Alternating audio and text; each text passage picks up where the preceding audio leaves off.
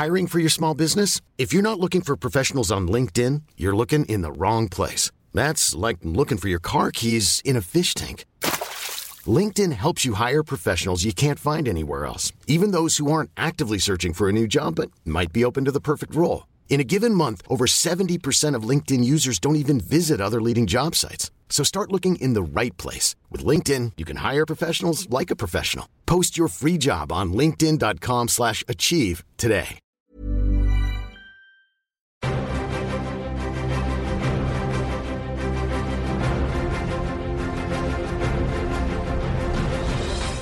Hello and welcome to Cinematic Universe, the podcast that this week wins the Olympic gold medal for hours spent analysing the Loki show on a podcast. I'm your host, Joe Cunningham, and joining me are... James Hunt, Reese Williamson, and Caroline Zeta. Caroline's back! Caroline, back. Our listeners will obviously know you very well from all of your previous appearances. But if anyone doesn't, Caroline is a film and TV critic. She is a regular contributor to the AV Club and has, in fact, been writing the AV Club. Do you call them reviews or recaps over at the AV Club? You know, we used to call them reviews. Now I think they're officially called recaps, but I personally call them reviews. Yeah, they feel more reviewy. I certainly do not list every plot point that happens. So in that sense, they're definitely not a recap. But Caroline, I think the new thing since you last, I think this is since you last joined us, is that you have launched a new podcast. It's true. And you should tell our listeners all about it because it is very good. Aw, thanks. Well, you guys have been very sweet to support it. Yeah, my friend Ned and I, who also is a big fan of Cinematic Universe, we started a podcast. It's called Roll Calling. We do a little 5-film miniseries that sort of stars an actor that we love. So we started with Christian Bale. So there's a Batman Begins episode out there that might be relevant to your listeners. We did an Emily Blunt series. We're currently in our Dev Patel series. So yeah, they're really fun to do. And you guys have been sweet in promoting it and also helpful on a technical level. Sometimes when I have questions, it's very helpful to reach out to other people who have been doing this for much longer and know far more than Ned and I do.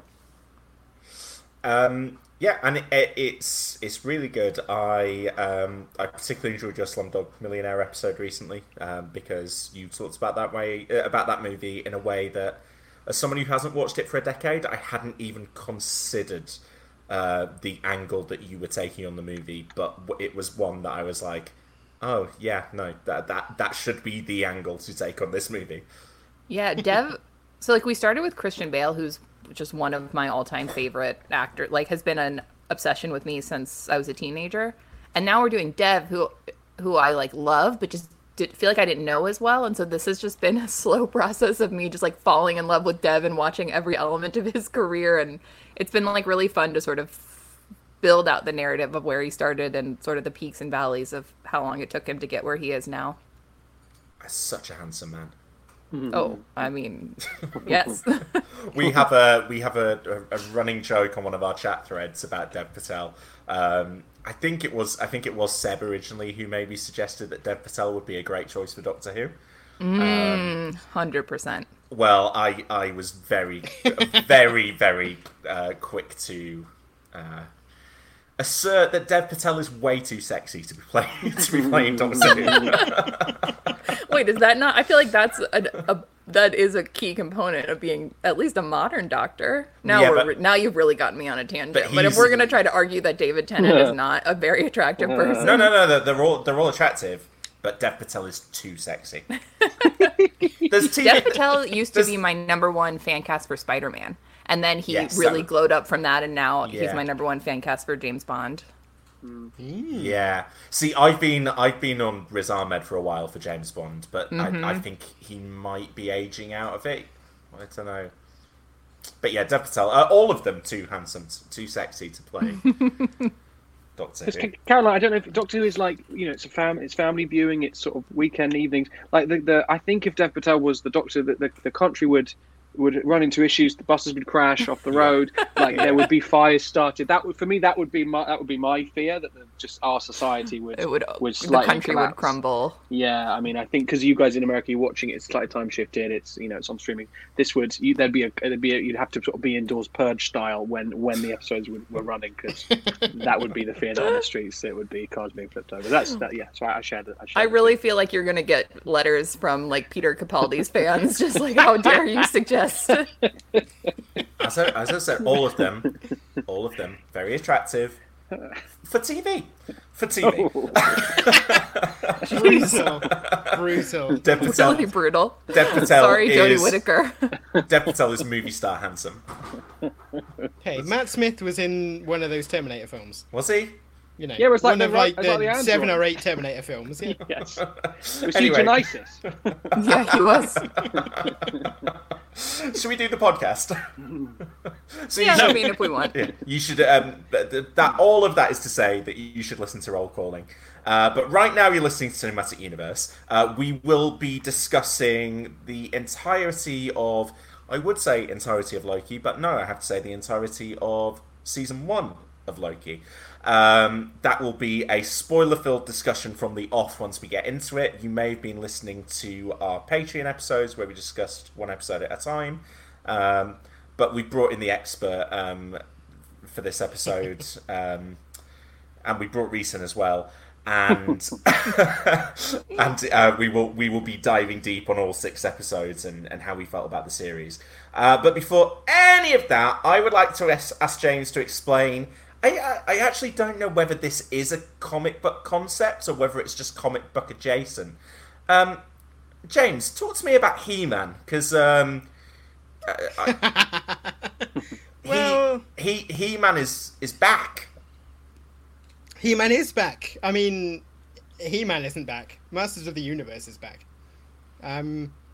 It's interesting you question whether it's a comic book or comic book adjacent. I because- genuinely don't know. Well, some of the earliest lore for He-Man was created in the form of sort of comic books, in much the same way as Transformers. Like, they were comic books even before the toys existed. But, you know, the most popular incarnation is the cartoons. So, who can say whether He-Man is truly a comic book property or not? I can tell you that the new Kevin Smith Masters of the Universe series, which is on Netflix, is extremely good. Surprisingly so. I was sort of like thinking, Kevin Smith reimagining of He-Man, how good can that be? And it turns out the answer is extremely good. So talk to me about it. Is it because genuinely, like, beyond occasionally on Blank Check, Griffin Newman talking about voicing one of the characters, I know nothing. I know nothing about this. So is it? It's a reimagining. It's a fresh start, or is it in like cartoon continuity? Well, okay. Or... What would you say you know about He-Man? If I said to you, like, Blonde. He's blonde. you know He-Man, you know Skeletor, you know there are a bunch of action figures surrounding both of those characters, right? That I think you have just explained what I know about He-Man.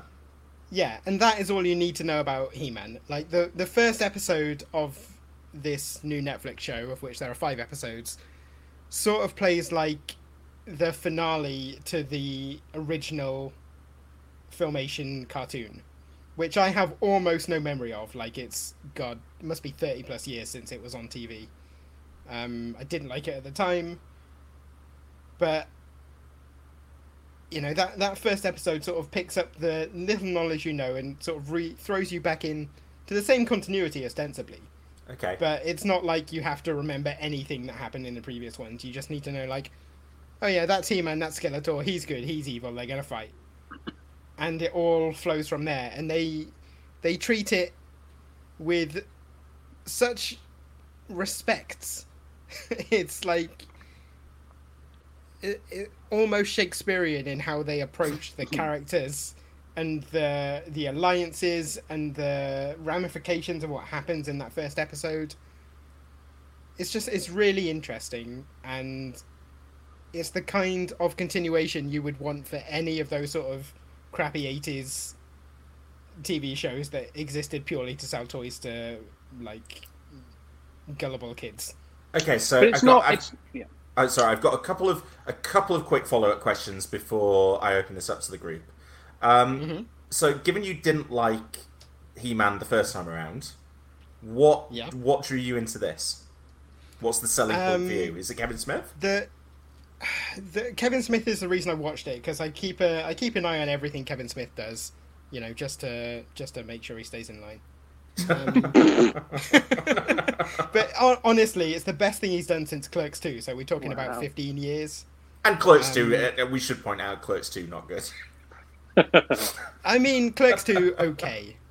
Everything since Clerks 2 pretty bad. I'm trying to think. Do you know what? I have some affection for, not affection. That's the wrong word. I like parts of Red State, but I'm trying to think. Other than that, I've had a real tough time with everything that he's done since. Just scrolling down his IMDb.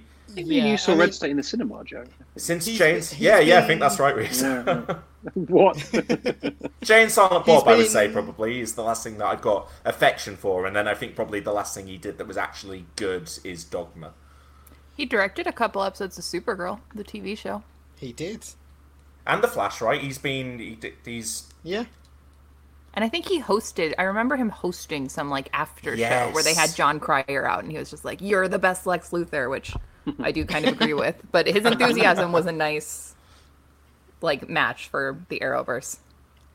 But yeah, like, Kevin Smith's primary role, I would say, in the last 15 years has been as a sort of super fan and podcaster. Yeah. And everything creatively he's done has been sort of bad. But this is easily one of the best things he's ever had his name on. And does it? And so this was my second question before I opened up was, do you feel like that the show is good because of, like, does it feel like a good Kevin Smith thing, or does it feel like maybe Kevin Smith has surrounded himself with the right people? I mean, I think Kevin Smith Smith is the directs showrunner. every episode, right? Does it? I believe he writes some of it as well. He's definitely written at least one episode. But I think maybe where it works is that he has a really good instinct for what makes a sort of powerful moment. And actually, I thought about Loki when I was watching He-Man, or Masters of the Universe Revelation, as it is called. Because every scene in every episode moves forward both the characters and the plot. And I was watching it going, I really wish Marvel would take their cues from stuff like this. Because you never get the sense of wheels spinning or people waiting so that they can develop the plot. Like, things happen at a mile a minute. Like, characters die, alliances shift, plots are introduced and change and finish within one episode. Like, they introduce Which is quite rare for artifacts, Netflix. they pull things in and out. Yeah, even by Netflix's standards. Like, by the standards of all modern television, this is mile a minute, and it's just so enjoyable. I cannot recommend it highly enough. Reese, Caroline, do you have any affection, any relationship with Master of the Universe, and does the show appeal to you at all? Should we, basically, what I'm doing here is I'm canvassing, should we be covering the Frank Langella version on this podcast? I genuinely, weirdly, I don't know why. I watched the last half hour of that movie about 3 weeks ago, and thought it was strange. I did some wiki hole sort of reading about it, because obviously, you watch it and then to read it and go, oh, that was Frank Langella. What? Because he's behind all these prosthetics, you can't tell. No, to be honest with you, I wanted to watch it from those tweets I saw from James, solely, and then, like you, Joe, there's the blank check link that I know he's a voice, which I guess I've got a sort of curiosity about that, but to hear James, say it's basically what the best show he's seen in the last 25 years, which is kind of what he said, I'm pretty intrigued. Is it aimed at children? Like, what's a comparable show of this level? 'Cause it's animated, right? Yeah, I would say it's hard to say, right? Because it definitely plays off a lot of the nostalgia of the original He-Man show, but I would be fully on board showing this to my daughter who is 7. Like, there's nothing in here that's going to offend her sensibilities or worry her. But it feels like it might be aimed at a slightly older audience, Yeah, even I if mean, it's not inappropriate for younger audiences. I think that's fair. There are some sort of complex ideas, and it's more morally grey than your average kids' cartoon. James, I was wondering, but, and this is me just completely projecting from what it sounds like. Is it perhaps a little bit like the Transformers comics? That they seem like they have a mostly that is a close comparison, yeah. adult readership, but they aren't necessarily inappropriate for kids. Yeah. They're a bit less dense than the Transformers comics, but I think that's a fair comparison, because they sort of take this very simple idea of like a war between good robots and bad robots and says, well, what if we developed that idea and made it a bit more complex? And that's what this does. Right, so basically what I'm going to need the listeners to tell us is, do they want us to cover He-Man at any point on this podcast? And if so, what version? Because we could properly take this back to explaining things to Joe here, because I am in the dark He-Man is a entirely. superhero, right? He-Man's a superhero. Yeah. He is essentially a boy version of a magical girl. So I think there's no reason not to cover him in that sense. He's Thor. It's like Shazam, but plus Star Wars plus Lord of the Rings, kind of. Yeah, how they've got on there. You know, he's got a magic sword and he transforms into a superhero. I think that qualifies him for coverage. Is he not? The problem Thor, is, if James? we want to cover the, he just always seems he's like very he's Thor-like. If we want to cover the TV show, the new TV show, it does mean we're going to have to cover the movie as well, and the movie is bad. So it is a poison chalice in that regard, but yeah. I would be up for both. Yeah, but when is covering? If we didn't cover bad stuff, we wouldn't have a podcast. Also, there's a bit of a gap on Patreon before What If. Yeah, that's true. The content. I think I'm just now realizing over the course of this conversation that He-Man and Highlander aren't the same thing. We're in a world that I really don't know anything about right now. Ironically, I think Caroline, in this case, there can be more than one. Yeah, I guess so. I think Caroline, you especially should watch He-Man, because I would be very intrigued to see what you made of it. Okay. You Right. semi-sold me, I have to say. I want to say you 100% sold me, but I do tend to not go for animated TV shows. But who knows? Maybe this will be the one that finally... Did you watch the She-Ra reboot? No. Okay. I mean, it's not in an identical vein to that, but that was great as well, and this is kind of along similar lines. How many episodes? It is 5 22-minute episodes. So 22 short. minutes, Okay, that's including doable. Credits. Yeah. That's sweet music to my ears. And it's the first yeah. half of a 10-episode season, isn't it, James? I believe so, yeah. Yeah. So stay tuned. Okay, we'll move on to this week's comic book movie and TV news. And we're gonna start with the Emmys, because the Emmys handed out some award nominations. I think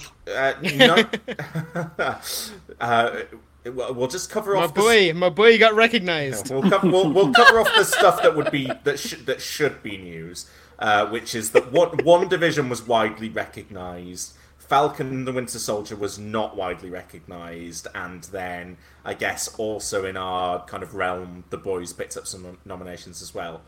But where Falcon and the Winter Soldier was recognised was for Best Guest Actor in a Drama Series, where Don Cheadle got nominated for his... And just remind me, despite all of our speculation, he did not come back in the finale, right? No, he didn't. He did not. No, he did not. So he was recognised for the... I mean, I've got to say, I think that Don Cheadle is good in this scene, where he turns up and talks to Anthony Mackie, but basically doesn't say out loud any of the things he's thinking, because he wants to let Anthony Mackie figure it out for himself. And it really does have the sense of, this is the first half of a 2-scene cameo, where he's going to turn up at the end and go, cool that you worked all that stuff out for yourself, and I didn't have to tell you. I'd really, great character arc you've been on, buddy. Well done. I'm assuming schedules did not allow for that. But the Emmys were like, we don't need to see the second half. We got schedules. It's especially wild when Carl Lumley was right there. Like, if you Right? want to give a guest, actor an award for this show, like, there's a very obvious candidate to do it for. Or hell, nominate friggin' the Carl Lumley's grandson. I mean, I don't know anybody else over Don Cheadle. Anybody else? Those 14 seconds were some of the most powerful in the entire show. What I just to take a step back from this. I mean, what this does suggest to me that is pretty interesting is that I feel broadly 3 episodes in that Marvel are kind of stumbling out of the gates with their Disney Plus stuff, that they haven't quite figured it out yet, and I think they will. Right? I think they will. I think they will get closer. But this has a real MCU Phase 1 feel to it, where it's like you really understand how to nail these certain things, but like maybe you haven't quite got your head around how to make really good TV in its entirety yet.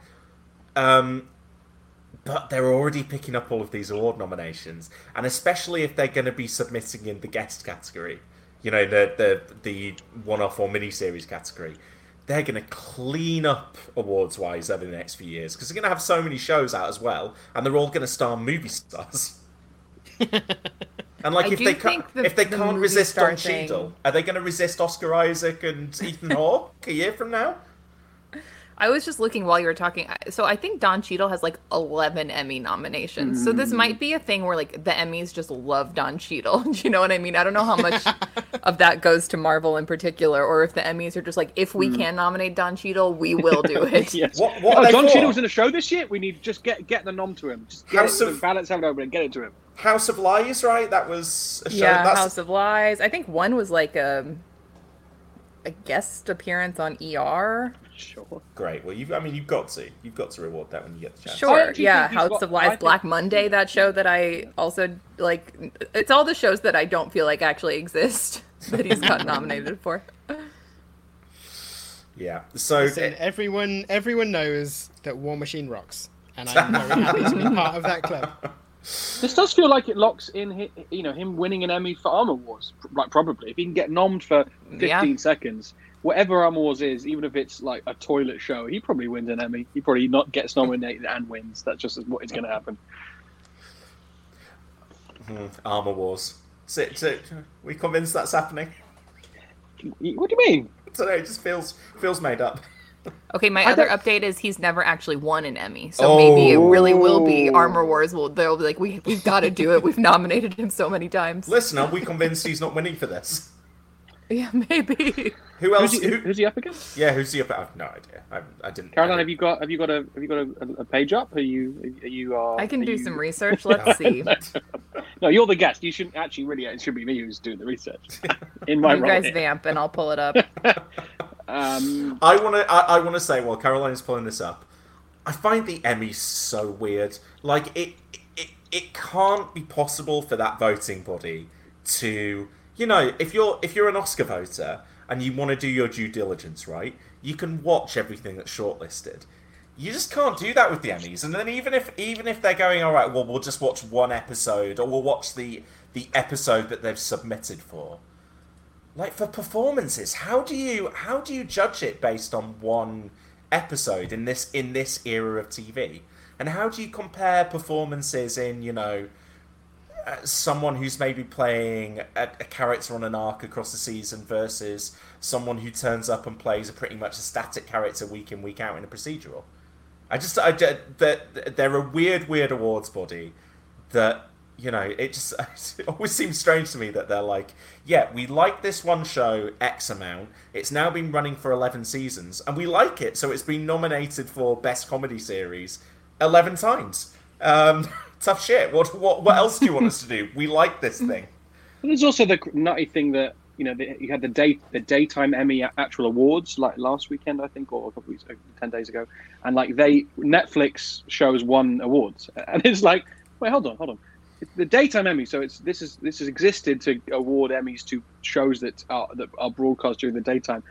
But so what have they done research on when people are watching these shows during the daytime? No, they haven't. They've just sort of submitted Dash and Lily to the YA category on the daytime Emmys and won a load, even though you can watch it any time of the day. It's also arbitrary. Is it set during daytime?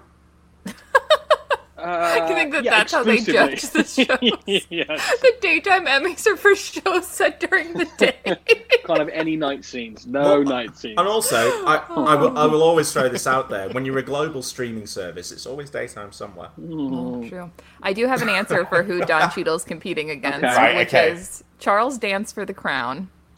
I think that's stiff competition. Who does he play? Lord Mountbatten. And he dies. Sorry, spoilers. He dies. Right? Yeah, but don't you think that's going to be more likely to win if you die in your show? Fun fact, I used to live on a road named after Lord Mountbatten. Well, there you go. Great. Timothy Olyphant for The Mandalorian. Oh, that was fun. He was also good. Carl Weathers for The Mandalorian. So Disney's doing well in this category. Can I just throw out there as well? Timothy Olyphant, too sexy for Doctor Who. Also too sexy for Doctor Who. Courtney B. Vance for Lovecraft Country is our fourth nominee. Who's going to win that? I think it'll be Oliphant. I've got chips down. I've got Vance. Apollo Creed has to win. Okay, so Caroline, you've got to take one of the others. Yeah, I guess I'll do Charles Dance. The Crown seems to do well. I agree with your larger point, Joe, that the Emmys I find them just to be a confusing show to watch as a viewer, because you're just sort of it's hard to build up a narrative when it's just like, okay, you're doing all the comedy and all the drama and then mini-series or whatever, which is basically just another drama category. They don't fit nicely with my brain that wants to cross things off a list and have everything be neatly organized. So of all the awards, I tend to actually tune them out the most, even though I write about a decent amount of TV. And fantastic when, a show like Big Little Lies submits in limited series, and then a year later is like, hello, series 2. Or Lovecraft submits in drama to be cancelled, the week before. I think days after the voting had ended, but a week before the nominations were announced. So that is essentially a limited series because it got cancelled after one season. So there's all that nonsense. I think it just makes you think. To your point, Caroline, it just kind of makes you think ever more about the arbitrary nature of award shows. And for me, it's that plus the recent Golden Globes stuff where if you just sit with it and think about it for a minute, you just realize how arbitrary it is, and I think that breaks the spell that I just want to be in the spell. So I want to be in the spell so much. The Golden Globes were particularly arbitrary given the way that they were voted. But nobody said anything. We just pretended like they were a big deal. We did. The Guardian newspaper, UK culture, papers. The wider day culture after, does. I had a semi-annual tweet, which was just to remind everyone: the Golden Globes really do not matter. Just ignore them. They're bad people giving out bad awards. Please ignore them. But hopefully, they get replaced by a glitzy ceremony that is less toxic and corrupt. That would be nice. Maybe the copies have we thought about approaching? I don't know. It's a crazy idea. I don't know. NBC presents the copies. I can't tell you how close I came to. We've just released on Patreon a quiz episode. I can't tell you how close I came to giving James questions on who had won copies. And basically, the only thing that stopped me was I couldn't be bothered doing the research. Laziness. Anyway, we've Terminator 2 for every answer. We've talked way too long about Don Cheadle getting nominated for an Emmy. This is crazy. So we're going to move on to a piece of news around Marvel's Blade reboot. The Mahershala Ali starring Blade movie. Deadline reported last week that Bassam Tariq is Marvel's choice to direct the movie.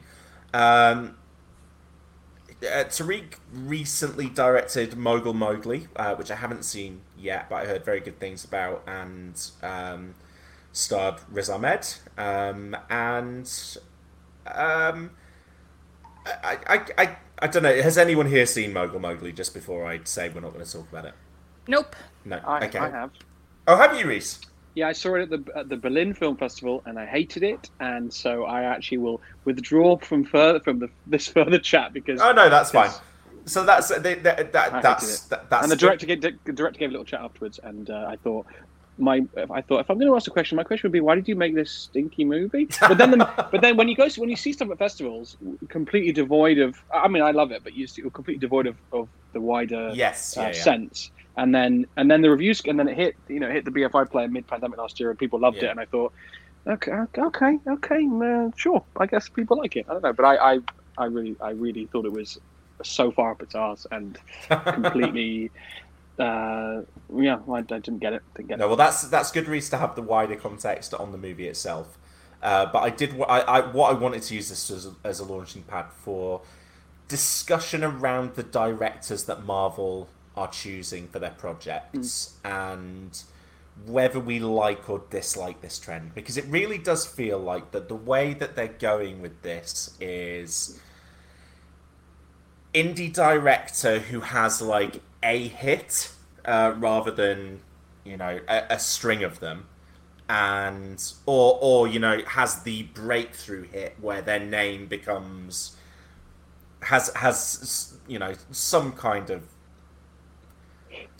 buzz attached to it, and then they snap them up to direct the next movie in the MCU. So I'm looking, we've got Phase 4 kicks off with Kate Shortland, Dustin Daniel Cretton, Chloe Zhao. I guess Sam Raimi is probably the big one that stands out here in films that aren't sequels. The Marvels is going to be Nia DaCosta. And they've done it before with people like John Watts, right, coming off of Cop Car. Who? He doesn't exist. No, he doesn't exist. I feel conflicted about this because I like the idea of directors proving themselves and then being given an opportunity to make a name for themselves and hopefully get written a bigger check than they would have done on whatever their other project would have been otherwise. But there's something that doesn't sit great with me about the fact that Marvel isn't plucking anyone out of obscurity. They're letting someone else take the initial chance on someone and then riding the wave. And also then, like, career arc wise, is this the best thing to be happening to these directors? Like, is this going to be a good thing for Bassam Tariq? Yes. Yeah, absolutely. Of course it will. Yeah, he if you think about the Russo brothers' profile now, like they think about what they can get made now versus what they were doing before. If you go into the Marvel machine, you decide how long you want to be in there for, probably. And you come out hotter than you were. It would be a no-brainer, I think, if you thought you had a shot at getting one of these movies. It'd be a no-brainer. I guess I agree with you there commercially, but then are the Russo brothers making better or more interesting stuff than they were before they were in the MCU? But maybe they were going to make their shitty movie starring Tom Holland anyway. Right? Is it? I don't know. I would say no. I would say give me all of the wacky stuff that they were doing on Community rather than Cherry. I mean, TV directing is very different to a movie, right? And yeah, it is. Surely Cherry is the sort of movie you want them to come out with, which is something that just wouldn't have gotten made if they weren't the Russos. Like, regardless of how you feel about whether it's good or not, the fact that they could get it made is surely a good thing for the diversity of movies out there, right? It's two separate questions. So I think the question of is it good for directors to make choices early in their career to then allow them much more freedom, much higher budget films to do what they want with? Is that good for them? I think the answer is yes. But on the flip side, as audiences, is it good for audiences to does that necessarily create better films? The answer, I think, is probably no, it doesn't necessarily. So I think it's two different ways to look at it. Should Bassam Tariq take this movie? Yes. Will that mean that he makes better movies for us in the future? Not necessarily. Yeah, Caroline, do you have any particularly strong take on this? I sort of feel like we're in a testing ground for it now. Do you know what I mean? Like, it hasn't quite been long enough since these people have taken over to see what they do next. Like Bowden and Fleck, I don't know if we've seen like fallout from Captain Marvel. I also don't feel like Captain Marvel felt like a super director-driven, personality-driven movie. I sort of felt that way with Black Widow too. If I didn't know they were directing Captain Marvel, I wouldn't have said it was them. Yeah, I almost wonder if maybe Eternals will be more of a testing ground. If Chloe Zhao will, Yes. I mean, that feels to me like a real test case of like how much personality will she inject into that movie, and then what will her career be like after. I mean, I do think picking interesting directors can obviously pay off well. Like, I think people love what Taika Waititi did with Ragnarok. They, you know, what Ryan Coogler did with Black Panther, what James Gunn did with Guardians. But I also do sort of wonder if maybe the indie world is not always the right world to be pulling from. Like, I do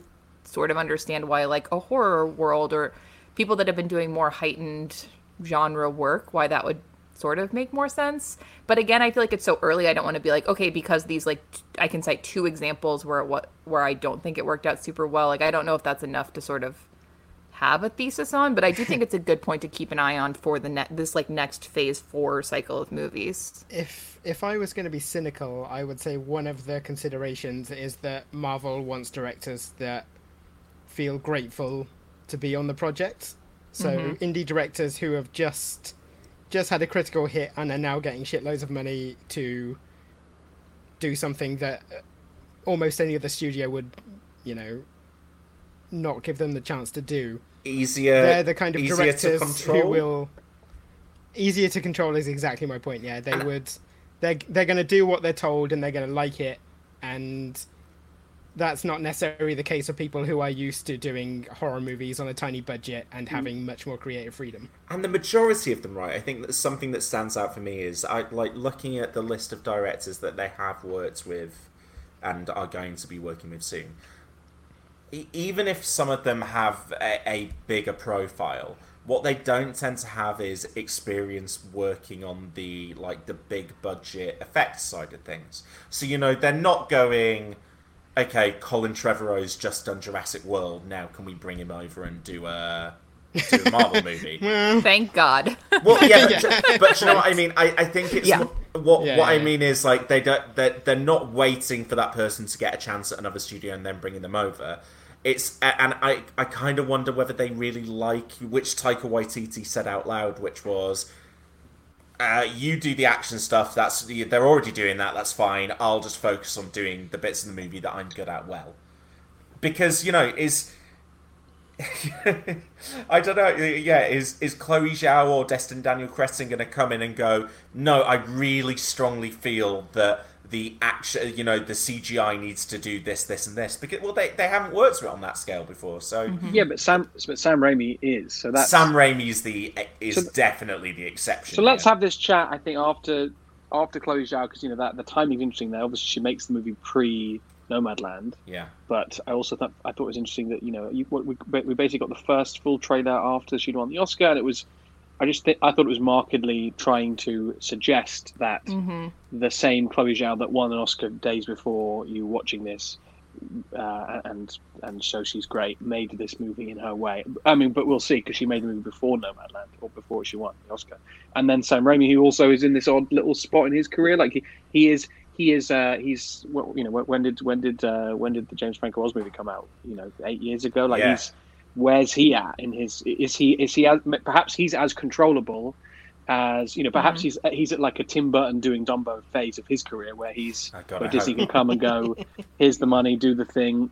I'm afraid, you know, you are under our thumb a bit on this. He's only made 2 movies since he finished Spider-Man. Right. Wild. One of them is Drag Me to Hell. Drag Me to Hell. That was post. It's so good. It's so great. But you know how he must be. You know, he's probably in his 70s at this point, maybe 60s. He's 61. Right. Okay. Anyway, but he might be a guy who wants to make more movies, and sign up to this, and then Feige or Alonso or whoever comes in and goes, oh no, you of course can't do X, Y, and Z. We're still going to have the same VFX guys do all of the previous action sequences like we always do. You can do your weird stuff for the conversation scenes, but we don't know. We just we'll have to make those judgments after we see that film. I think it could go either way. I feel weird about Eternals since I saw Nomadland, and I didn't really like it. I didn't really like it, you guys. I like Nomadland. I was caught off guard because I thought that I would, but hey. Incorrect.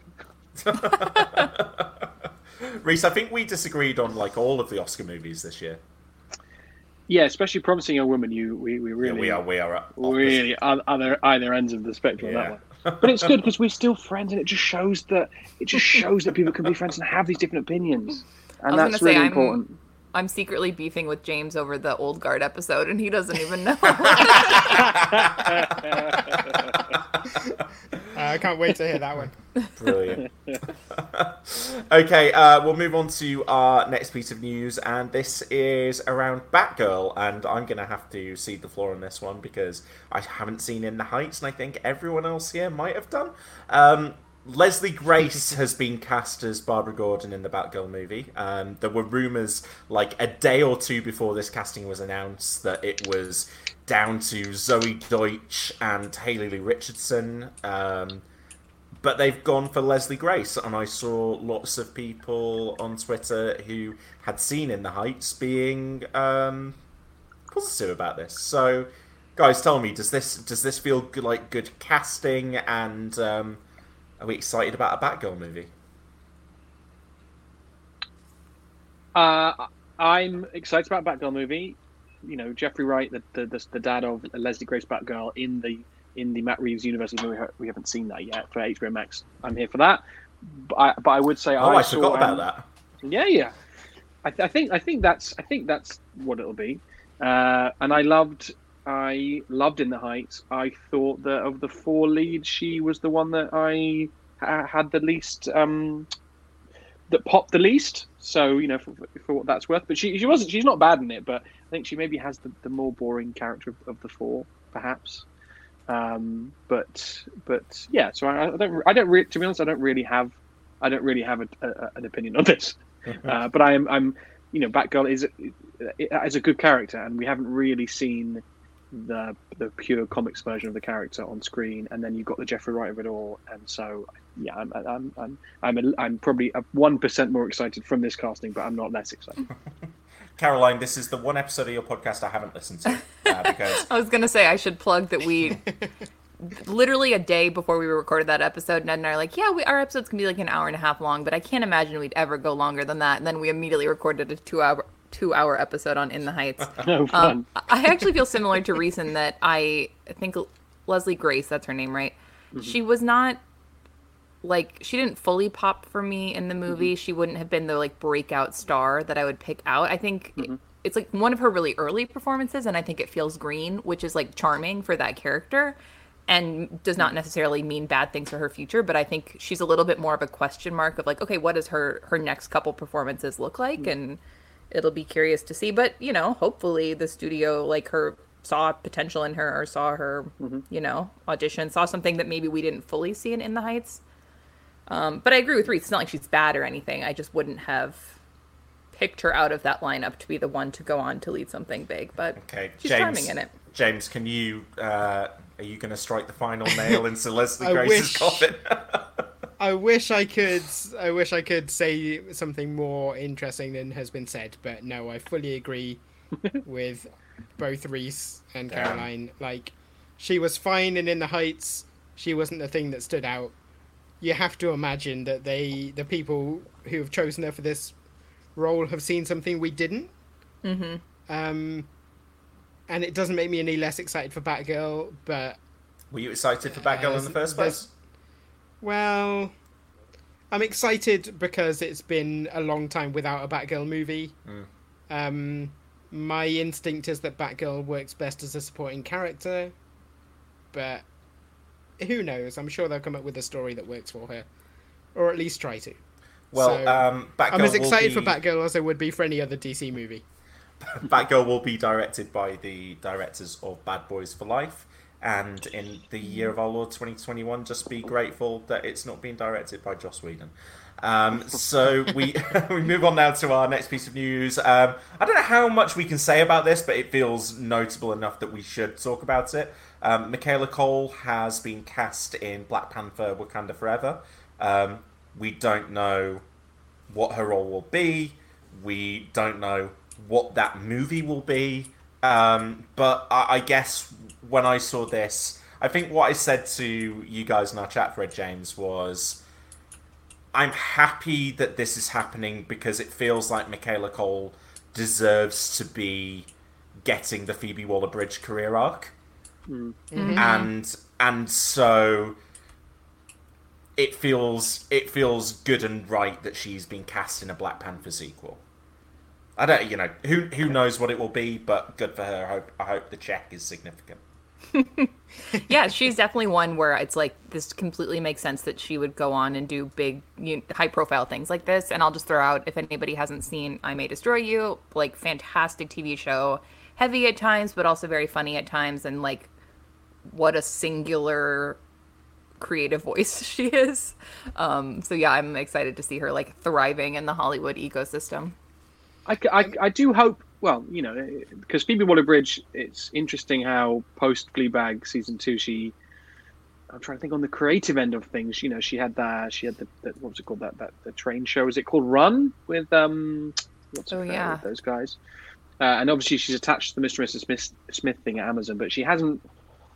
I'm not sure she's had anything on the behind the scenes end that's been and it would have been hard to, sure, but it feels like what I'm trying to say is it feels like she's moved in front of the camera more. She's working on Bond, right? She did a pass on the latest. Yeah, Bond. but I hope almost go back to the question, Joe, earlier about directors moving to Marvel. Is that good for them? Yes. Is that good for us as audiences? And with the art that they produce, perhaps not. Michaela Cole, I just kind of don't. I want her to be, I want her to be able to make stuff that she's interested in and wants to make, and great, it's the movies just start shooting.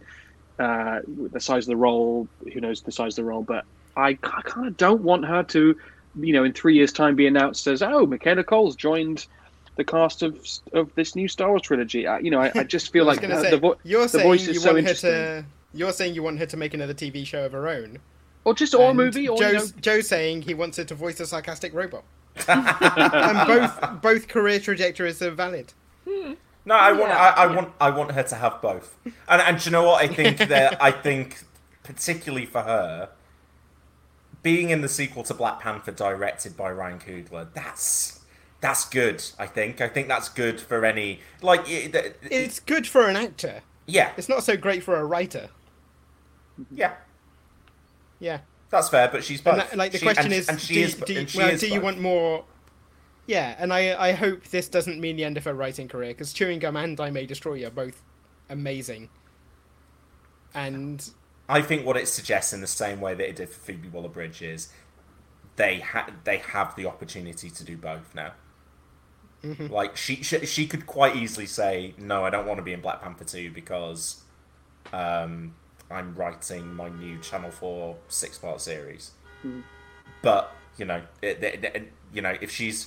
if getting cast in this gives her the freedom to be a bit more choosy, or to really push for the right place. It's that fine balance, making a career in those industries. It's that steering, between one, that kind of one for them, one for me thing. And Michaela Cole seems to have basically made the right choices so far. So who are we to wonder, if she's on that same path now, and also, fuck us for even sort of, maybe she just wants to do something different now, or not, or whatever. But well, that's what I mean. That's what I was trying to get at. Is I think traditionally what you would assume is, of course, Phoebe Waller-Bridge will get cast in the Hollywood projects now, and Hollywood, she'll be able to decide what she wants to do. I would not be so confident that would happen for Michaela Cole. But and I guess I am happy that those opportunities are open to her. Next piece of news is that Marvel, we know that they've got What If coming up on Disney Plus next month. Victoria Alonso, who's one of the Kevin Feige's consiglieres over at Marvel, she has confirmed that Marvel will have a mini studio for future animated projects. What do you think about this, guys? I guess we haven't seen What If yet, but it really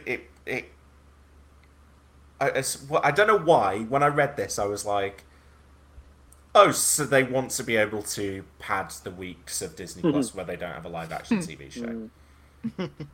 Are they going to make anything interesting animated? Is the animated stuff going to be canon? This is what I was going to say, right? The interesting thing here is Marvel Studios could potentially pad out their own canon with animated stuff. Whether, because like that, that's always the sticking point for me is, do I want to watch an off-brand Guardians thing? Not really. But if they did 6 animated Guardians episodes with the movie cast, maybe I'd be more into it. I don't know. My experience of Marvel's animation specifically has been that, aside from a couple of X-Men shows in the last 30 years, it's been mostly not really for me. And Marvel Studios doing their own stuff, I don't really feel like they're gonna come up with any new magic formula that's gonna make me suddenly enjoy it. So I'm sort of content to say, well, let's see how What If does, but I'll be fine ignoring most of this. Yeah. The one thing I did like was, it sounds like that they're going to do this in-house, that they're going to have set up a little, essentially a small animation studio within Marvel. And nice for Disney to be doing some animation in-house. Yeah. I just think it's wild every time a Disney project comes around, like a live action thing that's got some animation in it. And especially like Mary Poppins Returns, you're like, oh great, Disney are doing studio, and it's like, no, we literally had to farm this out to an outside studio because we, the Walt Disney Company, do not have those expertise in house anymore. What the fuck? How is that? How did this happen? But there's a real growth. There's a real growth at the moment in sort of adult-oriented animation. I think you see a lot of the streaming companies. They are investing in this space, and so in a weird way, actually, Marvel kind of feels a bit late to this. Disney/Marvel feels a bit late to this, but so that's interesting. But I also share James's view of kind of it's going to be tricky, and we'll see after What If. But it's the question of, are they going to be able to do a good enough job to sell us, the us's of the world, the sort of dweebos who are going to hoover up all this shit that's quote unquote canon.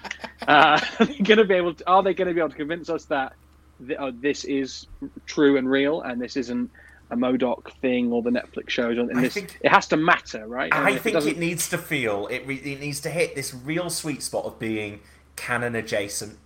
And I think which is what What If sounds like it is canon adjacent. But like what James just described about Guardians of the Galaxy, that just, if I saw that, I'd be like, it's like the Buffy comics. Like you can tell me that the Buffy comics are a continuation, many of which story. Are great. Yeah, but I'm just not going to treat them as if they are, like, in my head. They're not in continuity. I don't care if I'm being told that they are. They're not. You could see, I'm never going to read them.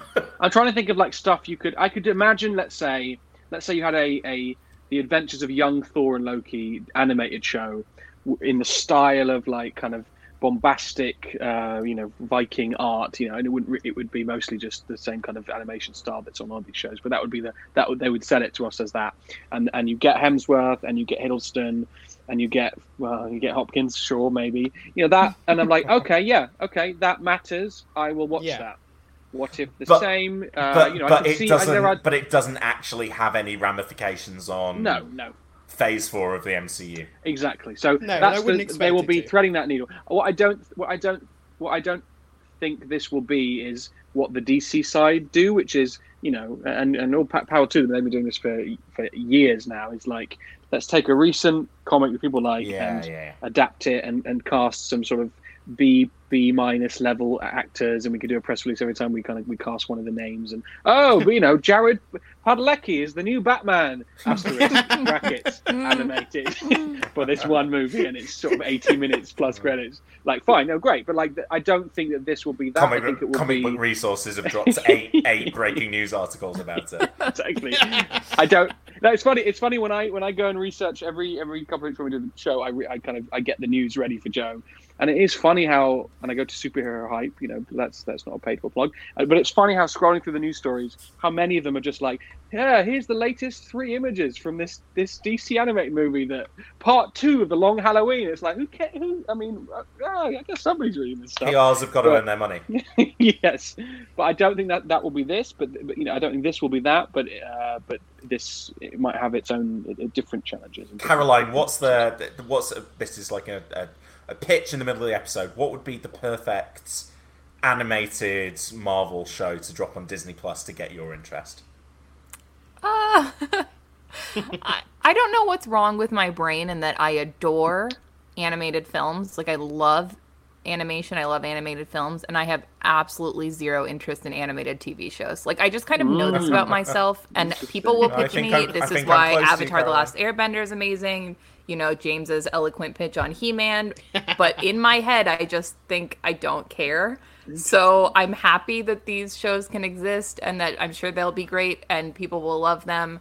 But I have to imagine these will be the kinds of shows that I don't know exist until you guys do a Patreon episode, and I'm like, what? That's a thing? And then I watch a trailer, and I'm like, whoa, okay. And then I listen to you talk about it, and I think, cool, that's how I will experience that piece of entertainment. Yep. This is just reminding me, the CW, back when we used to talk about all of the, I mean, I say that, we talked about all of the news on this episode. The CW at one point did like an animated show that was in universe for the Flowerverse stuff, and then the character turned up as like a guest star in live action on Arrow or something. Was it the Ray? No, there was one before Wasn't that. It was played by what's his name? By Toby, right? Russell Yeah, Tovey? but there was But there was a guy. There was a female superhero before that. Like a woman superhero? What are you talking about? She has all the animal powers. She has animal powers. That's it. What's her name? Animal powers. Huntress? Vixen? No, what's her name? Is it Vixen? Sure. She can take on the spirit of different animals. James, come on, James. Yeah, I mean, dude. we're so far out of my wheelhouse. James, come on, dude. Vixen. Vixen. It is Vixen, Oh, right? you got it. Yeah. Okay. Vixen ran for 2 series in 2015 and 2016, and was performed by Megalyn Echikunwoke, and she then appeared in live action. Yeah. Carrie Wurra was a guest voice. Amazing. From Sliders. from Rural Jura. Rural Juror. Yeah. Okay, last piece of news, I promise, and then we're going to move on to talking about Loki. Michael B. Jordan is apparently developing a Val Zod Superman miniseries for HBO Max. So, Oh, God. there are lots... He's excited. There are lots of... There's the Peace... Is Peacemaker or Peacekeeper? The guy the Peacekeeper, they're doing... There's a Peacekeeper show coming up on HBO Max as a spin-off from the Suicide Squad. There is a Gotham cop show that is spinning off from the Pattinson movie, and we keep hearing about these HBO Max shows in development. So the latest one is that apparently Michael B. Jordan is developing a Val Zod miniseries. And Val Zod, James, it says here, is the Superman of Earth 2, who is one of the canonical black Supermen in DC Comics. That is correct. And I can confirm. Right. And why is your voice full of such disdain for this project? I'm so sick of Superman projects that are Superman adjacent. Like, Yeah. Well, you should watch Superman and Lois. That's just straight up Superman. yeah. Main It's out day. there for you, James. No, it's not. Not in the UK. It's not. Oh, Caroline. Yeah, Get a VPN. I don't know. Oh, boo. Don't you say get a visa? Get a visa. And Get a over here. visa. Yeah, come visit. Come stay with me. We'll binge it all. Get double vaccinated. We can Yeah. we can isolate at Caroline's. It'll be fine.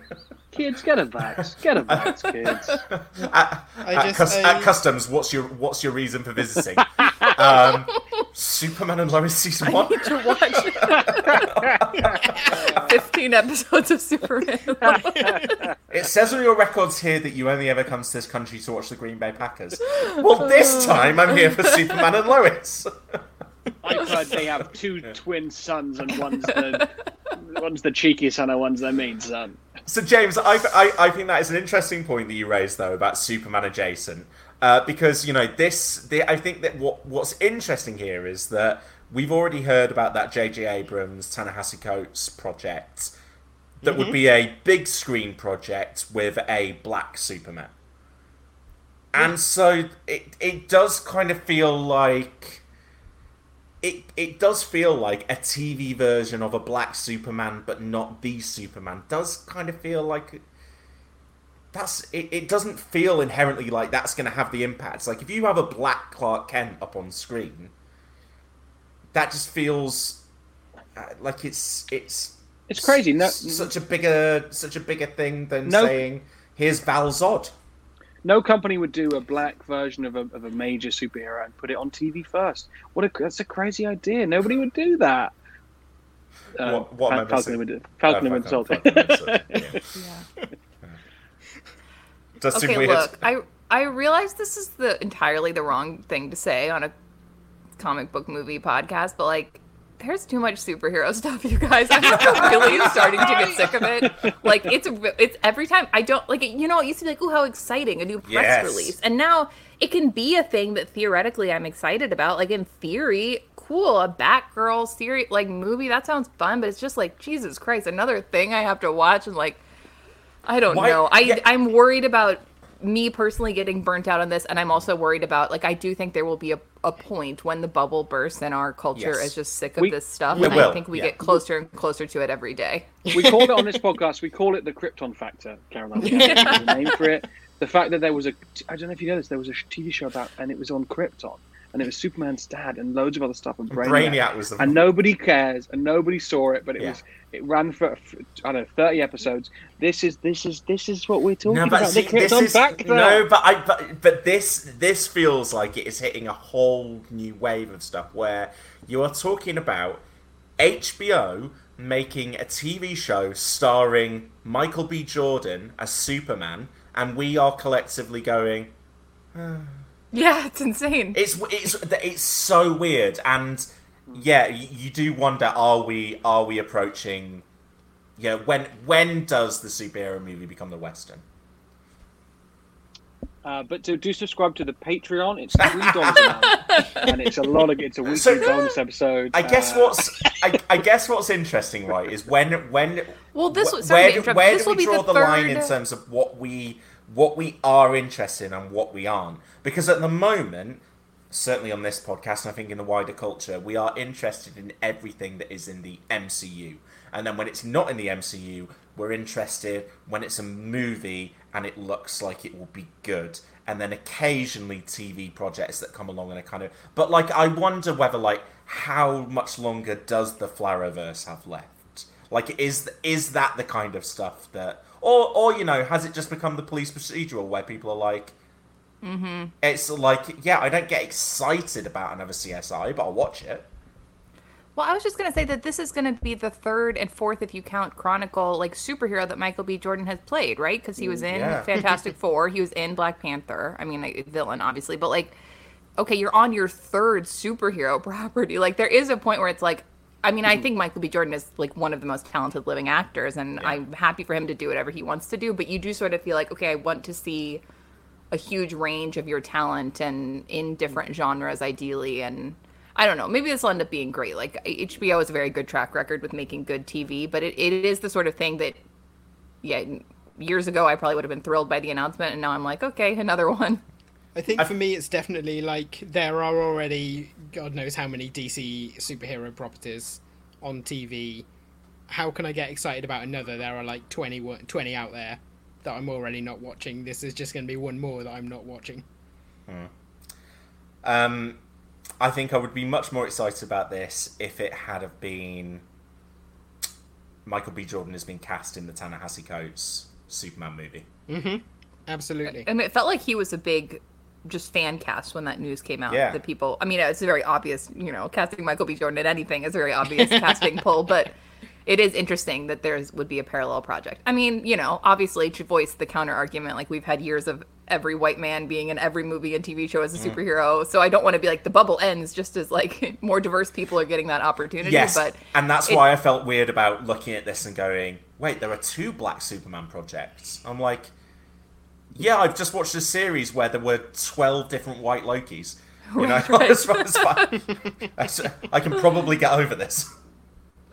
I mean, I guess we'll just wait and see, like how they end up turning out being quality-wise is going to matter more than the sort of hype cycle around them this early on. Absolutely. It's probably like a bit of a PR bust for HBO Max in that, you should have just been aware that was the narrative for the Ta-Nehisi Coates project and just kind of gotten ahead of that before announcing this, probably, right, in hindsight.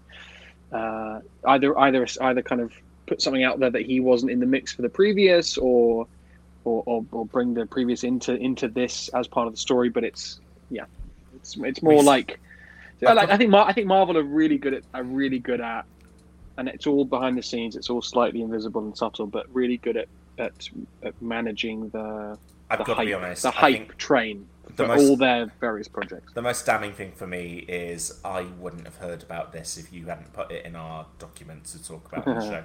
I didn't hear this. I did not see this news break. Will they be related? Is this like a TV show that's like a prequel to the movie? Idea. No, we don't know. Well, it's too early. Maybe this will be great. We'll see a trailer. We'll be like, wow, this looks incredible. And yeah, maybe. You never know. Yeah. Okay, so that is finally the end of this week's comic book movie and TV news. Let's take a quick break now to listen to the trailer for Loki, and we will be back with, from the very start, our spoiler-filled thoughts on all 6 episodes of Loki Season 1.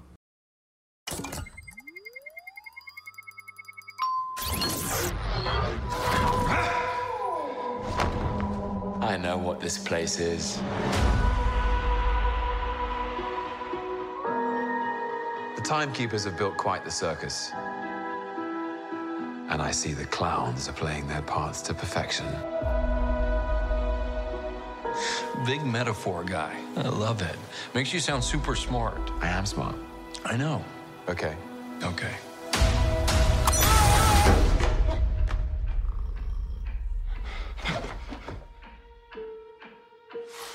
Please sign to verify this is everything you've ever said. This is absurd. Sign this too.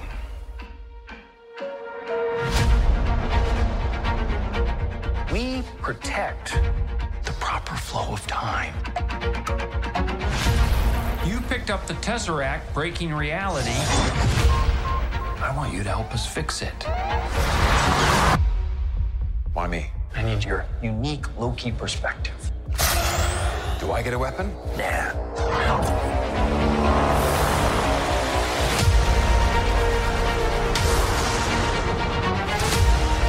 You really believe in this Loki variant?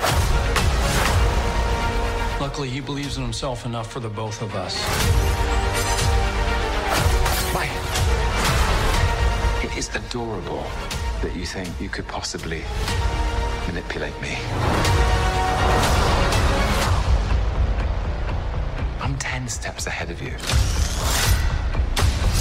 You're not big on trust, are you?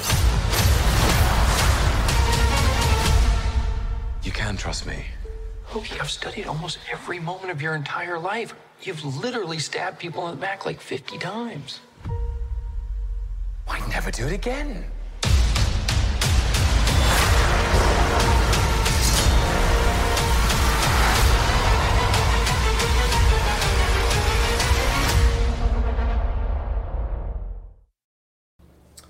Okay, so that was the trailer for Loki. I think we can get straight into it. I'm going to summarize mine and James's feelings for anyone that didn't listen to the Patreon, kind of our broad feelings on the show. I think, James, you were a lot more into it early on than I was. I kind of picked up a little bit in the middle where I was like, oh, do I like this? And then episode 5 and 6 lost me completely, and I think that I dragged you down with me in those last 2 episodes as well. Is that fair? I mean, yeah, I was mostly okay with the 5th episode. It was the 6th that I just thought, I actually sod this. I'm disappointed to the point of it soured you on the rest of the series. It sort of retroactively made me hate the rest of it. Yeah. So I'm gonna try to remember what I enjoyed when we discuss it, but oof. So Caroline, as I say, you've been reviewing this weekly for the AV Club. What kind of emotional arc did you go through during these 6 episodes, and was it more interesting than the one that Loki went on? Well, I think, to be honest, my biggest overall takeaway is that getting up at 2 a.m. and or waking up at 5 a.m. to review a TV show is not the ideal way to consume a TV show. And it's a necessary evil of the job I have, but I truly felt like a crazy person the nights when I would watch Superman and Lois, review that, stay up till 2 a.m, watch the new Loki, review that. Maybe that's also why I'm feeling a little superheroed out.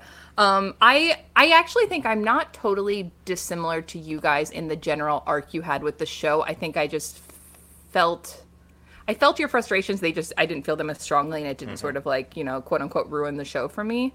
But I think the first episode, I'm 100% sold on. That first episode is probably my favorite thing Marvel TV has ever done. I adored it.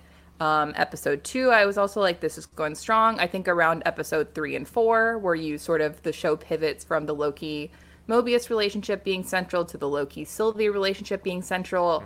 I struggled with that period of the show. 5 really won me back. That's the episode with all of the Lokis in the void.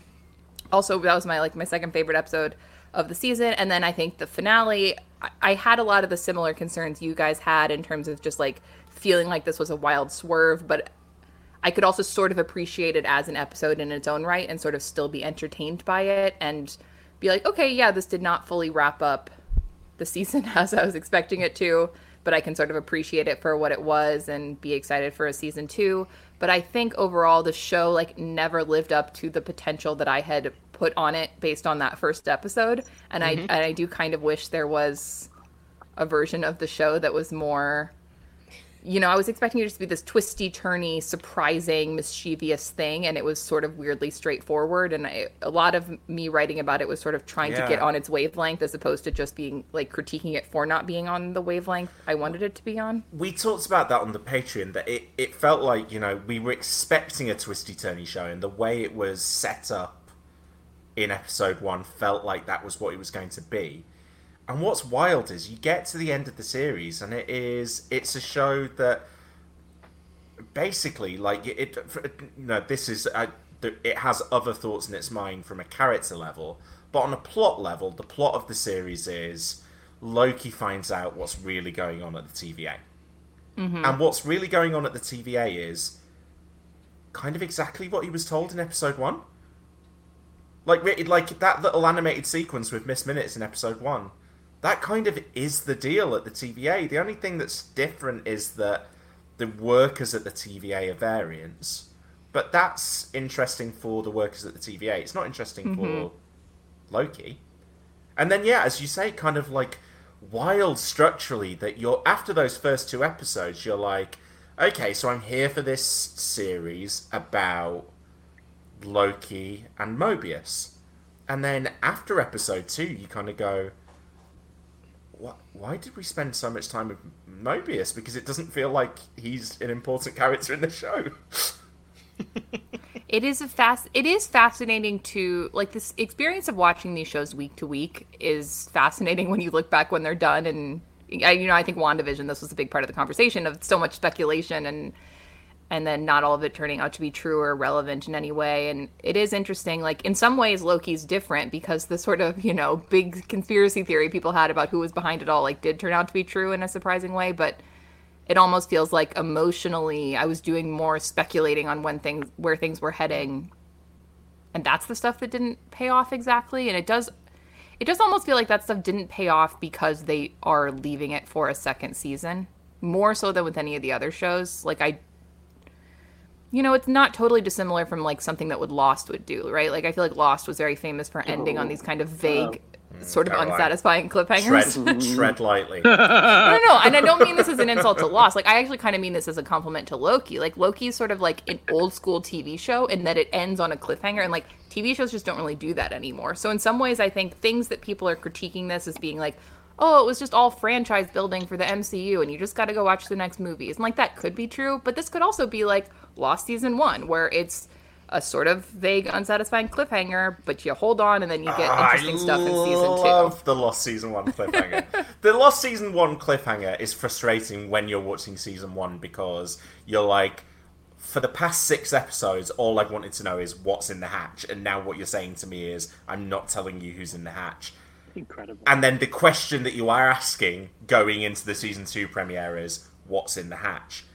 I don't know what question I'm supposed to be asking going into Loki season 2 other than like, so what's going on? Did any of that just count? Because it's all been undone. Yeah, what is just my question going into like, I don't feel like I have a specific thing to hang on to. So it's not, for me, it's not that it's unresolved. It's that I feel like I'm at the same place that I was with the show throughout, going, I still don't really feel like I understand the rules of this world, and I don't know whether that matters to the show. I just feel like I'm at a slight remove from it, and I still feel unable to really get a grip on what it's doing. And I thought that is what I did think I would be able to have by the end of the first season. But and maybe we will get there, but I'm not quite there yet. Reese, I'm aware you haven't weighed in yet. I think I know where you stand on this based on conversations we've had off mic, but yeah, where do you fall on the Loki spectrum? I hated it. But I was completely with Caroline at the beginning, and you were all in on episode. I was so all in. I was like, this is the best Marvel episode I've seen of the 3. I probably loved it. Loved the world. Loved the performance. Loved the aesthetic. The questions was all in, and I was thinking, oh well, Falcon and the Winter Soldier was a bit of an aberration, and it wasn't that, but it wasn't as bad as the consensus is for me. So like this is going to show that these guys really can do this TV stuff. And then by the end, I again, similar journey where once I just think it became clear for me midway through the season, episode 3 and 4, that I fundamentally don't think that the people making this knew how to make a TV show. Basically. Yeah. And then the end, and then the ending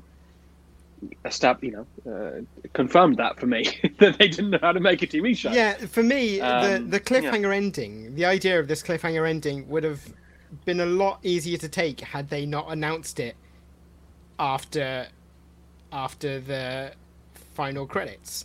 Because I said to Joe going in, well, it's been a bit of a bumpy ride, but at least this is the end. And I think by that you meant we will get closure, and the story will at least make sense. Yeah, we'll get closure on the story, and the story will be complete. And what they actually did was go. It felt to me like they just sort of threw their arms up and went, "Oh, we don't know what we're doing with this episode, but we're going to hit the reset button, and we'll figure it out next season." And I've just got no confidence that they'll be able to get themselves to a conclusion. And I think as well, it got brought up in the last Patreon episode that Joey and James did. And I did text them, I think after episode 4, that I thought that Hiddleston was giving a career-alteringly bad performance. I do stick by that. That's a wild take for me. I stick by that, but and I think if you again go back to the Lost comparison with that cliffhanger, that I remember, I was listen, what's the statute of limitations? It's been a while. I torrented all of the first season of Lost a week to week as it happened. Oh my God, don't tell Joe. Viewer, and watched that episode. How old would I have been? 16? I don't know. Watched it, kind of live with all the American blogs that I was reading, and I was absolutely as pissed off as the wider community seemed to be. But the thing that for me the difference is that as the Loki, again, it was kind of a short season, 6 episodes. I was so with the character. I'm not sure the Thor pocket of the MCU is my favorite, but it's I enjoy it, and I enjoy Loki, and I enjoyed the Loki bit in Avengers Endgame. And I was with him from the first episode. I was kind of emotionally, I was with that character, with that performance. But quite quickly, again, by about mid-season, I just thought his performance was so not what it had ever been, and sort of not really with the tone of the show, and I didn't think there was much chemistry with Sylvie or the other Lokis, or even really with Owen Wilson. And so you get to that sixth episode, and I just genuinely didn't care about that character, that version of the character. And yes, it was a weird and bad cliffhanger also, but I just didn't care at all about that version of Loki. And I think to have done that in a 6-hour span, or whatever, 5 hours and 20 probably, really, not including credits. I think that's kind of on Hiddleston. I think the performance is so dreadful and makes you rethink everything about him as an actor, and also the character of Loki. Right. That it's right. So that's my view. Caroline, I know you don't agree with that, and I'm gonna need you to fight with Reese now to defend. Well, here's what I'll say. I feel like I've just spent the past 10 years really fighting against the impulse to love Tom Hiddleston. Do you know what I mean? I think he's very talented, but he sort of has the vibe of a certain type of straight theater fuckboy that really, it's but in a nice, do you know what I mean? It's ooh, let me sit and you can help me with my Shakespeare lines, and I'll be so sensitive to you, but then I won't be emotionally available when you need me to be. There's a lot of that I find very specifically triggering as a person that went to theater school. So I really that quote going around Twitter that Owen Wilson had said that Tom Hiddleston had turned to him between scenes and said, "Have you ever played Hamlet?" Yeah, they talk about it in the little behind the scenes yes, special. It was very cute. But anyway, I go into this I've never really been a Loki, fangirl or super into Tom Hiddleston. So if anything, I think he had an uphill battle to win me over. You guys, I was so into it, and I'm the show has made me admit that Tom Hiddleston is very hot. I finally have given in to this reality. Great costuming on his little outfit. Comedy rule of threes. We all need to acknowledge Tom Hiddleston. Definitely way too sexy to play Doctor Who. Yeah. I'm done now. I agree that they transform him from... the MCU went from they weirdly went from anti-hero Loki to full villain Loki to anti-hero Loki to semi-hero Loki. Mm-hmm. And this show, in trying to get him to sort of where he is in Ragnarok Infinity War when he dies, they sort of want to rush to get him to that point, and then they also want to rush to get him into full hero mode. And I think I would be curious to know when the show creators decided to do a season 2. And I would not be surprised if they ended up making that decision partway through production. There's because a it sense feels like of that a show. From the interviews, isn't there? There really is a sense of that. And it feels like a show that was rushing to cram all of its character development into 6 episodes, and then at the end was oh shit, we actually want to do a season 2, so let's just leave a bunch of plot threads going. Because I think if you sort of know you're going to do a season 2, you don't get Loki as soft and heroic as he is by the end of this. You sort of leave him in that more prickly Ragnarok Dark World mode. And I do think it is it does, there are times where it feels like Tom Hiddleston's just playing a totally different character. So I'm with you on that, Reese. It's just that I also enjoyed watching that performance, soft romantic hero. I said in one of my reviews, I want him to play Cyrano de Bergerac because I think he's very good at being outwardly brash, but inwardly very anxious and self-conscious, romantic hero. I think that's a good mold for him. Does that feel like Loki? No, not really. And so the show's asking you to make a big leap in terms of accepting that this is all the same character. And I get why that would be like a bridge too far for a lot of people. That's one of the reasons why Wolverine Origins was coming to mind for me, because I was like, oh, they've taken this really fun guy and made him a protagonist, and in doing that have removed everything that was cool about him in his previous appearances. It's an interesting part, because I'll be honest, I am closer to Caroline. I think Tom Hiddleston is doing hot. Well, he's definitely hot. Oh my god, have you seen that montage of all his hair flips from the season? Oh my god. I don't think he's giving a bad performance. I think by the latter stages of the season, he is not being written very interestingly and not playing to his talents. But it's tricky, right? Because they have put him in the role of protagonist, and they want to find the route into character arc. To like, what is the character arc for this guy as a lead over 6 episodes? And, as I said, we kind of half seen it already in the other MCU movies. So they kind of have to half do that, and it has to still be on that path, and then it has to go beyond that. I'm just not convinced that this is the most interesting and fun version of Loki to watch. And the one thing that I think that I was definitely an outlier from most people on was, in the episodes that people were enjoying more of this show, they were definitely having more fun than me. I was kind of a bit self-conscious about how little fun I was having watching the show, that I thought I was going to really, I thought that was going to be the base level of, even if it's kind of, light, fluffy nonsense, at least it's going to be Loki cadding about, and, I'm going to have fun with that. There wasn't enough of that. It was so serious. Yeah, and episode 2. Serious. And episode 2 for me is the one where they get that tone right, where him and Mobius are sort of investigating where this other Loki is, and Loki's having fun, sort of he's grandstanding, coming up with theories, demonstrating Pompeii, and testing them, and like trying to outwit the TVA at the same time. Like, that's the version of Loki that I wanted to see throughout, and they just threw that away after episode 2. And I am also conscious that 3 MCU shows in, it does feel like that is the way into character. And I don't I kind of feel like trauma and self-doubt and really dwelling on those negative, like, there has to be other ways into superhero stories, and that's why I'm kind of really excited for Miss Marvel more than any of the other shows, because it feels like how can that not be a fun, hopeful show? That it's probably going to have teen angst in it, but that's not going to be the primary emotion.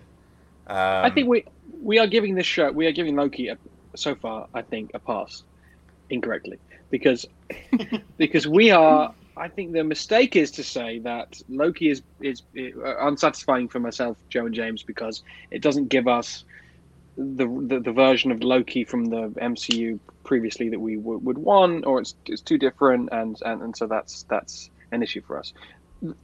I think the issue with the show is that it fails by its own standards, fails by its own expectations. It's kind of plucked a Loki from a piece of the timeline. So it's gotten to pick a version of this character that it's gotten to choose, and it's gotten to tell a story that it wants to tell, and it just, I think it fails. It so fails at telling a compelling story of the character it wants to tell a story.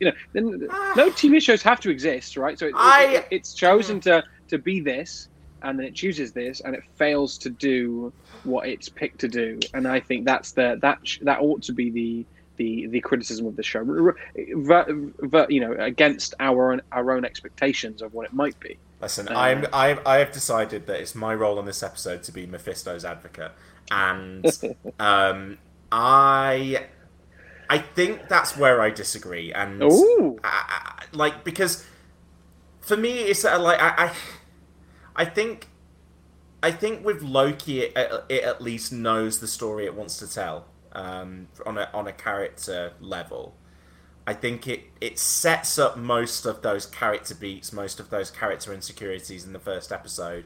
It reminds you of who this guy is, what has previously made him tick, and why that might be unfulfilling, and then tries to... And then I think at least knows what it wants to do with that character in terms of,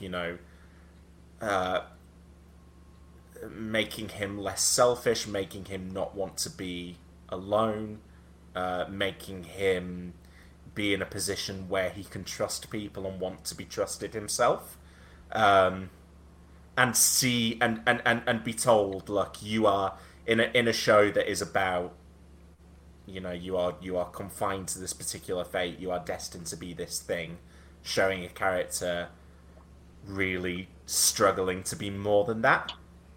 I think my problem is primarily the pacing and the structure of the series that gets him there, and then going back to what I said before, which I think the version of that character to begin with is more fun to watch than the version that we end up with. So, what's funny is that, sorry, I just kind of interrupted you there. Go. When you look at the MCU as a whole, like, I feel like the movie that people most associate with Loki is the first Avengers movie, but I actually think that is the movie where he's most out of character. Like, if you look at Loki the TV show and the first Thor and Dark World and Ragnarok and Infinity War, those all feel like one person, and the like full fascist dictator from Avengers is sort of like, oh yeah, he's not like this. Even in the first Thor, he's not like that. Like, he's way softer. Mm-hmm. So it is weird. Like, I agree, Reese, it is really weird to like pick him at that most villainous and then be like, we're not going to deal with that element of it.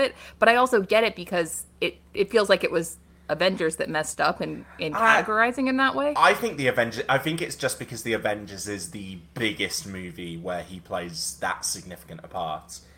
But the Avengers is essentially a tantrum, right? It's sure. It's a tantrum to the kid reacting to falling off a rainbow bridge. I fell off a rainbow bridge, and my daddy never loved me, and it turns out he wasn't my daddy anyway, and fuck my brother. I'm just gonna watch the world burn. Like, that's I see that movie as a tantrum. Yeah, and he does have that one softer moment at the end. I think it's been a while since I've seen it, but he has that softer moment where Thor's like, we can stop this together, and he's like, it's too late. I guess if you read Avengers as being Loki most out of character, I'm a little more on board with how quickly they get Avengers era Loki to where they get him to. I just think that when Loki and Mobius are together, the show finds a really good way to keep just a little bit of antagonism in Tom Hiddleston's performance, right? Like, he is nice and heroic, but there's still a little bit of like, I'm messing with your salad, and we're having these little banter arguments, and I may be kind of trying to trick you here. For me, where the show really trips up is the way that they want to sell the Loki-Sylvie love story. Instead of being like, let's keep Loki's sparky personality around, they immediately like melt him into like a puppy dog. And to me, that's like doesn't feel like a way I would expect Loki to be in a romantic relationship. And it's like not an interesting take on the character to have him be like, I don't care about myself, I only care about you, like I love you so much. It's like so soft, and it's like there are interesting ways to write. Like think about Tony and Pepper, right? Like that's a relationship that always had a lot of sparky banter to it, even when they were at their sweetest as a couple. And I think there would be a way to keep that little bit of sense to Loki, that little bit of like antagonism to him with Sylvie. But the show, like, I don't think the show's very good at writing romance, and it pivots so hard to the romance and that it then makes Loki feel so out of character. I think you're really right in that the relationship between Loki and Mobius feels more like how Loki would be in a romance.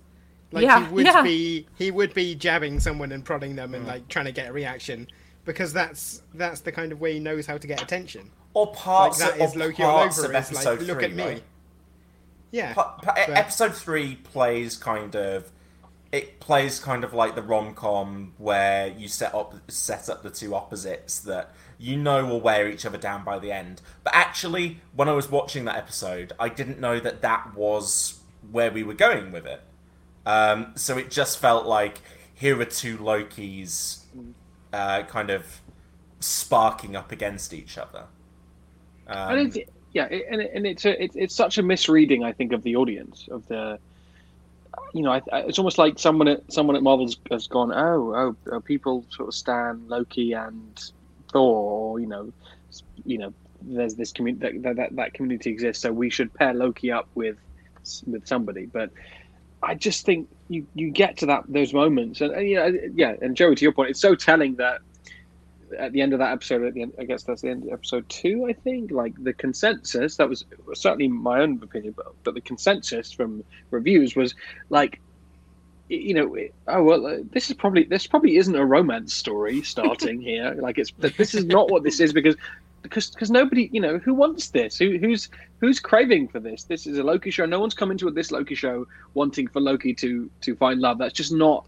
That just feels really not connected to this character. And they held and yet Disney has moment misunderstood for 10 minutes into episode 4. Mm-hmm. So the moment where that happens is 10 minutes into episode 4, and where that really needs to build to like reach its climax, in that there is really no room for development after this, is 5 minutes into episode 6. Because after that, they're going to get talked at, and then they're going to need to make a decision. So those characters have already reached as far as they will in the course of the 2 episodes between now and then. The 2 episodes between now and then, they spend half of an episode together. There's just not much. There's not much room in there. And Caroline, I get the sense that the Sylvie side of the show is really what. That was the thing that was more of an impediment to you than the rest of the stuff. Yeah, I'm curious. I'm really curious to talk about this with you guys, because it was the part of the show I struggled with the most, and I feel like to some degree in my reviews I even held back on fully getting into how much it was bothering me, because I was like, maybe this will have a resolution, and this is like will feel like a nitpick in retrospect, and then in retrospect it didn't quite feel so much like a nitpick. Yeah, basically Sylvie didn't work for me as a character, and the Sylvie-Loki relationship, therefore, also didn't work for me at all. And I'm, like, almost hesitant to voice. There's something to me about being like, I found this female character annoying, and I didn't want romance. That sounds so much like what a misogynistic fanboy would say, that I am like, maybe that's why I was so like, okay, take your time, maybe this will have a payoff. But I think that ultimately, Sylvie, to me, did not feel like a Loki. Like, if this was a show and she just existed, and if I was just watching a show and nobody was named, and at the end I knew one of the characters was going to turn out to be a Loki, one of the characters in the MCU, I would never pick her as the one. You know what I mean? Like, you just said Mobius, wouldn't you? Sure, You said or Mobius for him. Even, like, if we're going MCU wide, like, if you had told me that, like, Jeff Bridges in the first Iron Man was secretly a Loki, that totally checks out, right? Like, his personality is, I'm gonna pretend to be nice and then at the end betray you. That, to me, is, like, Loki's, like, I sweet-talk you and then I betray you. Sylvie is, like, I am actively angry and petulant and fight and don't really make long-term plans, which, to me, is nothing like a Loki. So the show can be, like, ooh, isn't it interesting that she's also a Loki? I'm like, it feels like she's only that because you're saying it, not because of anything that's coming across in the writing or the performance. And so then the question of what makes a Loki, I'm like, well, I don't know, because it doesn't really feel like she is one. So I agree there. I like the performance, because I think that Sophia Di Martino is doing... I think she's doing the best version of the character that's there on the page. Sure. I think she's charismatic. I thought that in the moments where the show, other than the kiss itself, in the moments where the show was telling you, you have to buy into this romance right now, the only reason I was doing to any extent was because of the 2 performances. But I agree with you, and I think for half of the show, and even now, I'm not fully convinced she is a Loki. And that's partly because I don't understand the rules of the show. I don't understand... so, if they're all variants, surely, if we are being told that the show we're watching up until the end, which it seems like now the show's finished, this is clear, right? We are on a sacred timeline, a single timeline, and when there are deviations from the timeline that creates variants, they are pruned and removed, and we have a single timeline. So I don't understand how there is a female Loki, and I don't understand how there's a crocodile Loki. I don't understand how that, like, are they from a multiverse previous to the sacred timeline? Because within the Yeah, Can go I on. jump in? Yeah. So the implication I get, right, is that timelines are only pruned when they deviate significantly enough from the main timeline that they could cause a problem. That's how, for example, old Loki gets to exist for centuries hiding off by himself, but as soon as he starts interfering with the timeline and trying to interact with other people, that becomes significant enough to create a significant divergence which must be pruned. So the sacred at the same timeline is still Well, that's the thing, right? What they have is a multiverse. They're telling us there is one timeline, but what there actually are lots of very similar timelines, and if one scoots off too differently, it gets pruned. Listen, I'm just gonna say this. It's really hard to buy that, because, like, is there a multiverse or not? Do you want us to care that there's a multiverse when they create a new one at the end or not? Like, and if you're telling me that there is a timeline where it is possible for a crocodile to be Loki, and that has not millennia ago deviated significantly away from the sacred timeline. Right, like imagine just like Anthony Hopkins just like raising an alligator's son. Like everything else is the same, and they're just like, oh yeah, this is our alligator son. Yeah. Well, like the thing he with Sylvie figured out he was especially- adopted real early. Yeah. And I get that, you know, I think sci-fi shows are resistant, especially ones that feel like they want to attract a more mainstream audience, are resistant to get too detailed about rules and, you know, the exposition related to that. I get that. But if your show is baked into we are leading towards the creation of the multiverse, they got it wrong. Kate Herron has said that was that, you know, the two mandated things were, this is a Loki show, it ends with the creation of the multiverse. Yeah, so and not they even the fucked up. introduction of Kang, the creation of the multiverse. Yeah. And I still don't really understand the rules. And you know, with if those are the mandates, right?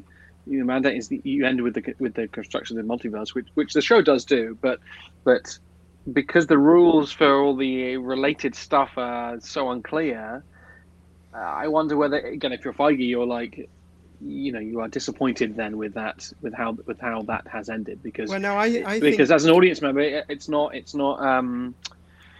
doesn't work. It just doesn't work. I don't think. I think if anything, they had the movie people saying to them, like, introduce a multiverse, but don't make it too explicit how it works.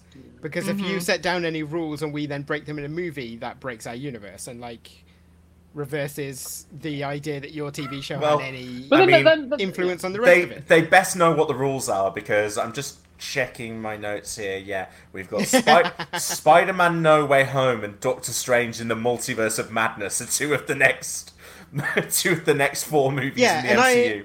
My feeling, right, is that those movies will proceed as if the multiverse had always existed, which is to say, the same way as any other TV show. You'll have multiple parallel timelines where things are completely different. You know, one universe is the Nazi universe or whatever. Which they literally did on Flareverse. Yeah, right? And it would just work the same way any other timeline works. The only reason the rules matter is because they set them up as the stakes for the TVA and for Loki.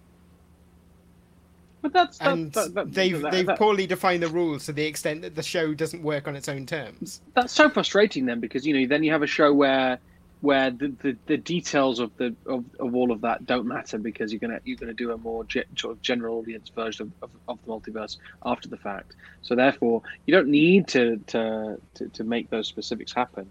But then you have like you know, minutes and minutes and minutes of exposition on those details in the show that don't actually need to matter to the wider purpose, taking away from minutes that you could be spending, you know, telling a story, like, you know, investing us as an audience in these characters. So it's sort of, I think that's so frustrating. Any fair criticism you can level against Loki, it's that there is a lot of telling and not so much showing. And James, I wonder if this comes back to your frustration about the finale, or why particularly the finale kind of painted the rest of the show negatively for you. what I found so frustrating in the finale was I could see how that could function as an episode of television, because as I said on our Patreon episode, I like the architect scene in The Matrix Reloaded. Mm-hmm. I think it works, and I know it got made fun of a lot. And the people behind Loki knew what they were doing with Jonathan Majors. Apparently, they had the architect as a specific reference point for that. So they knew what they were doing, and I think there is a version of that works, and there is a version of that episode that works, but it just felt so disconnected from Loki's story, and it felt like such a regurgitation of information that the show had already presented to me. Mm-hmm. All it was doing was, we are confirming the stuff that you've already been told is true. This doesn't really mean anything to you, Loki, as a character. And it just felt like sitting down and being told stuff we already knew again. And that was my biggest complaint with episode 1, which I do think in retrospect was the best episode of the show. But my biggest complaint was, there's so much exposition here which is explaining stuff that if you're an MCU fan, you already know. It's like, let's sit down and watch these clips from these movies and let's tell you how Loki acts. And let's catch him up on his character arc that you've seen but he hasn't actually experienced yet. And yeah, for that final episode to be just grounded in, here is information you already know, told to two characters who don't really get a chance to react other than to just Loki to go on repeat, I believe him, and Sylvie to go on repeat, I don't believe him. It just didn't feel like the right finale for that show or for either of those characters. And then for really the central conflict at the end of the show to be, well, the central relationship and the central conflict to be Loki and Sylvie. I think, yes, there is what Caroline said, believing them as two different versions of the same character is one leap. But also just for that to be a character that we didn't really meet for the first 2 episodes of the show, and that didn't really spend that much time together, mm-hmm. and we're being asked to invest so much emotionally in those final moments on that, and on that kiss, and on that betrayal. And really what the episode, and doing that through the prism of Jonathan Majors will talk at you for 40 minutes. I have been really fascinated by the question of how the pandemic impacted all of these shows, and I think it was the biggest talking point around Falcon and the Winter Soldier, because there were all those rumors of did they cut a full subplot, and I think it was also more of a talking point around WandaVision.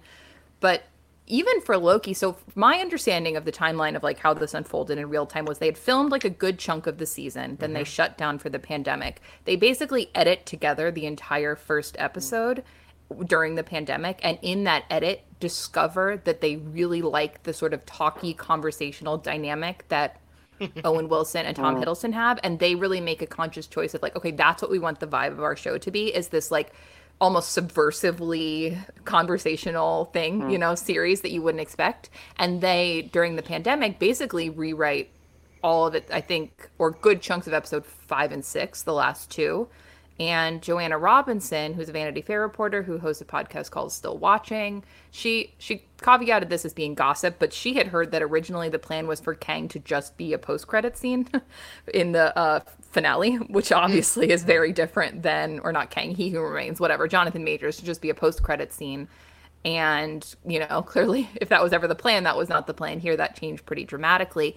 And even in the way Kate Herron talks about it in interviews, it's okay, we started the show with a very conversation-heavy episode, and we're going to do all that climactic fighting Alioth stuff in the penultimate episode, and then go back to the 6th episode being really chatty too, which I can really appreciate on an intellectual level. And I really like Jonathan Majors' performance, which I know you guys didn't, but I think that I also understand the weakness of going back to conversational there when it's with a brand new character. Well, does not necessarily feel satisfying. So this is, I think, I'm sorry, I did this so much on our Black Widow episode, just picking out a particular word you've said, and I want to, I want to challenge conversational. I've already forgotten all the words I've said, so I'm happy to be challenged on them, but I might not have a defense. So conversational is the one that I want to challenge you on. And I tweeted out prior to this episode about asking our listeners if they had anything that they wanted to ask us. I think we've covered some of them already. And Chris O'Connor tweeted us and said that the finale got criticised, and I think by this he means by us, for being a bit character development based when they've done the big fight thing in the other ones, and they got criticised for that. So is it a bit rock and hard place? And this is what I mean about I feel like there was a version of this episode that I could have really liked, and it would have been a conversational one. But this episode doesn't feel conversational to me. It feels like Jonathan Majors monologues at them, and he doesn't monologue like. I don't feel like you come to the end of it and go, "Oh, I really understand He Who Remains as a character," and there was some really interesting banter and interplay between Sylvie and. He just walked in and monologued, and Sylvie went bullshit, and Loki went, but maybe. And that felt like the entire episode. And intellectually, I loved the idea of this show building to a big climax and doing the architect scene. I just thought it was executed badly. And it's interesting you're talking about, Caroline, the Kate Herron stuff. And Kate Herron, I feel like there's kind of been a united front in the way that the show has been talked about by people involved, that I don't necessarily buy everything that they're saying. I get the sense that episode 6 was maybe conceived as an episode, but what they didn't know was whether they had Jonathan Majors or whether they had someone else. So He Who Remains could have been a smaller part that would have, and maybe they reach the Citadel 20 minutes from the end rather than a full episode from the end, and they have that showdown, and someone gets stunt cast for one episode. Maybe it is another Loki, maybe it's whoever, and He Who Remains is like, look, I'm in charge of the multiverse, or I'm in charge of the sacred timeline, I am the timekeeper, and you can choose if you wanna fuck this up, then who knows, someone worse might come along. And that the pandemic kind of allowed for the Jonathan Majors stuff, and he came in and it became him. I mean, it is a wild gamble. Like, here's what I will say. I think clearly they knew they were doing something intentionally, like, wild, right? Like, you do not just give your finale over to a brand new character and be like, oh, this is a logical thing. Oh, we're surprised people didn't like it. Like, I do give them points for that sort of, like, really gutsy move, whether or not you think it worked. Like, that is a very, like, intentionally subversive thing to do. And I almost feel like that part of it got lost in, like, whether or not people liked it. But it's like, yeah, that is really ballsy. We want this show to be wacky. Like, that is a really wild thing to do. And then it does really just entirely hinge on how interesting you find that performance. I loved it. This is, like, full, we're talking about, like, Tom Hiddleston being theater school kid. Like, Jonathan Majors also is, like, Yale School of Drama. Like, in his interviews has been talking about, pulling from his clown training and his Commedia dell'arte training. And I'm like, yes, like, I eat this up. I love this. I will say, listeners, check out this movie, The Last Black Man in San Francisco, which is the first thing I saw Jonathan Majors in. I think he is giving an excellent performance in that movie. Not totally dissimilar to what he's doing in Loki, but sort of maybe in a context people might find more satisfying. Yeah. But it does entirely hinge. Like, if that performance doesn't work for you, you're entirely screwed, because they are fully gambling on that being the thing.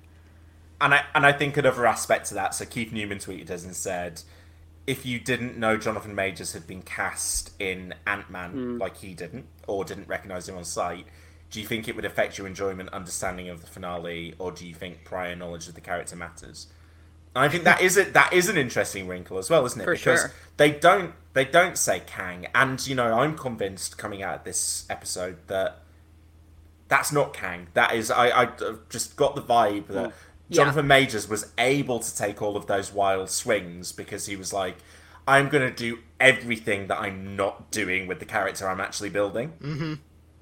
I am like a version of this character who has been sat alone in the Citadel with just an animated clock to befriend him for eons, and I'm gonna make all of the wild swings. I think the reason I didn't like that performance was I didn't get that from that character. I didn't get it didn't have any emotional truth to it. Was my thing. Like, he didn't even seem like he was ranting and insane. He seemed coherent, but it was like they went, and what's the opposite of what you would expect from a sort of centuries old? Yeah, like he was person at the end of his. I'm tired and I'm done and I'm just ready for this to end. And you're like, well, really, you seem to be having a great time. You seem to be having an absolute blast. Like, it's funny because I actually relate it, and we were talking about this off mic, but I relate it to, like, in our sort of, like, easing out of the pandemic world, like going back to making small talk with people and being like, I'm talking a lot and what is happening and I'm energetic, but I'm also so overwhelmed. I was like, that's kind of what I was getting from his performance. Like, oh, I haven't spoken to people in thousands of years and I'm a little too hype, but I'm also like sort of tired and I'm trying to balance all these things.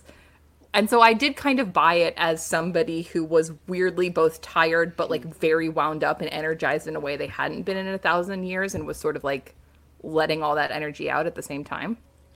I wonder as well, Caroline, whether you're bringing your positive, experience with Jonathan Majors to this performance, and I'm bringing. I'll be honest. I've only seen him in The Five Bloods, and I didn't love him in that. Mm-hmm. And I'm aware that he's given lots of very critically acclaimed performances elsewhere. So I'm not sat here going, he's a bad actor. I just have to go, this performance didn't work for me. Yeah. I mean, and that's the thing. If it doesn't work for you, that's the gamble of a show that's very conversational. Yeah. Like, this is my problem with Sylvie, right? Like, this performance and this character didn't work for me. And it just needs to for the show to work. And there's not a lot to hold on to if something doesn't happen to connect to you. Okay, and I want to use that as a pivot point for this discussion. And guys, I want to take you into the mind of Joey. This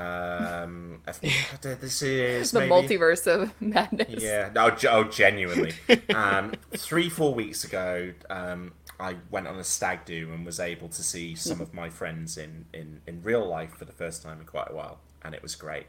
And we couldn't do an awful lot because of pandemic restrictions, but we went to a Green King pub and racked up a £600 bill between like 10 of us. Which is more impressive than it sounds. We drank a lot of port. We drank a lot of port. And then we went back to our Airbnb and we smoked cigars and we drank whiskey. And me and two of my friends were sat up until 5 in the morning, just setting the world to rights. And one of our long discussions that we were having was. I don't know why this came up, but the movie Joker came up, and I mentioned that I did not care for Joker, and my friend was like, and this is such a long road, by the way, to get to a very basic point, but I just come with me on this journey, and I was like, yeah, I don't like it, and he was like, yeah, this is just typical. Joe, you just don't, you always have to have the take that is different. And I'm like, no, I honestly just didn't like it. And he's like, and what? And so that makes it bad. And I'm like, no, I think when I was like 21, I would have said, yes, that makes, Joker is bad. I think Joker is bad, so it's bad.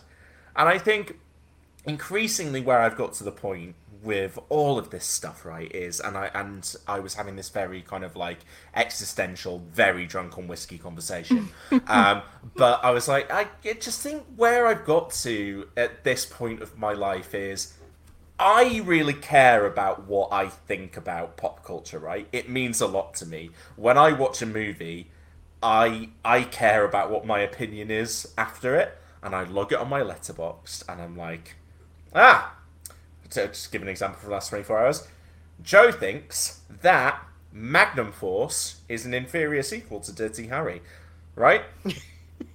But like that matters to me. It doesn't matter more broadly, right? People don't like.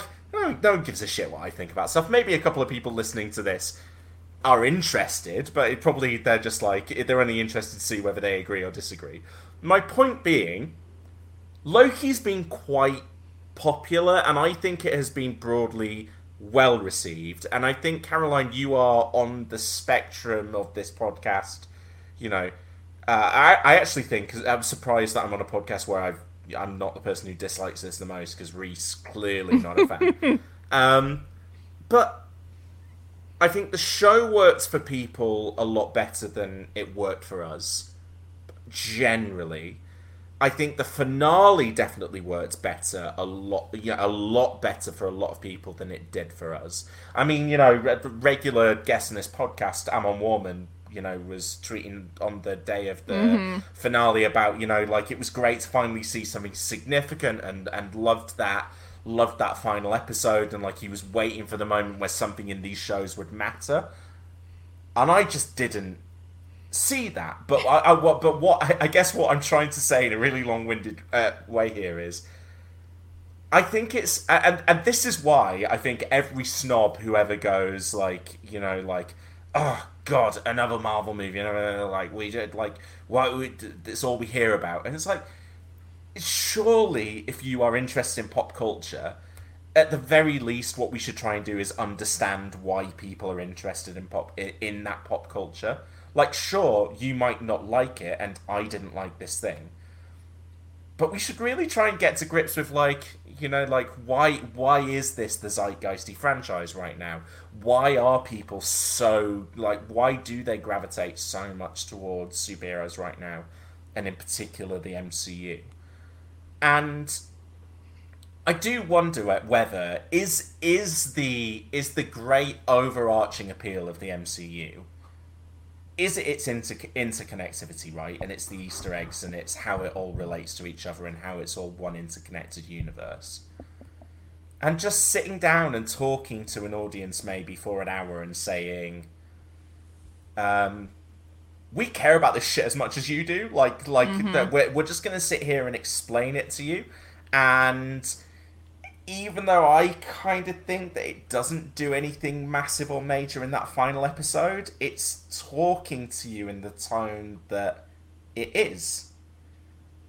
And so, yeah, I guess what I want to draw out from you right now is all of your most charitable takes, and what are the things that did work about this series? What are the things that you all feel like you can grasp onto the most? And what are the things that make you hopeful that a season 2 of this will be good, or that the threads that this opens up will be picked up on in interesting ways in Spider-Man, Doctor Strange, Ant-Man, right? which is wild in and of itself. And I wonder whether that's part of the appeal, right? They're going, sure. Here is, certainly even if it's not that character, here is Jonathan Majors, ain't that enough? Can I say real quick before James and Reese jump in with their things they maybe liked about it? I just want to issue a public, I guess not apology, but Amon and I had a nice little setup where we would usually like text before the episodes came out, which was like, I don't know, like 9 a.m. for you guys and 2 a.m. for me. And he had very much been on he was like, it's going to be Kang, it's going to be Kang, it's going to be Kang. And I was kind of trying to be polite, like, yeah, it could be. And in my head, like, there's no way that's happening, buddy. Like, what dream world are you living in? And as soon as that happened, I was like, damn, he was right. So not that it's an apology exactly, but just a public admission that I was wrong and Amon was right. It did turn out to actually be. And I think that is thrilling, right? Like, if you're a person that's invested in this MCU stuff and you've been like, it wasn't Mephisto, it wasn't whatever people were speculating about with Falcon and the Winter Soldier, and, you know, those people that were like, it's going to be Kang, it's going to be Kang. Like, when those doors opened and it was Jonathan Majors, I really did have a holy shit moment of like, wow, they really did it. And I was not expecting that. And that sense of surprise is cool. I should point out, I called Kang on the Patreon episode. At the end of episode 5, James, remember, we did all of our predictions. Did you? I think I said Kang. I did also say that the DB Cooper scene would end up being really important, so swing some. You win some, you lose some. I'll hold my hands up on that one. So I was sitting there going, there's no way it's Kang, because that would be stupid. And guess I was wrong. I think the thing, like, this is such a backhanded thing to say, but what makes me hopeful about season 2 is that Kate Herron's not doing it.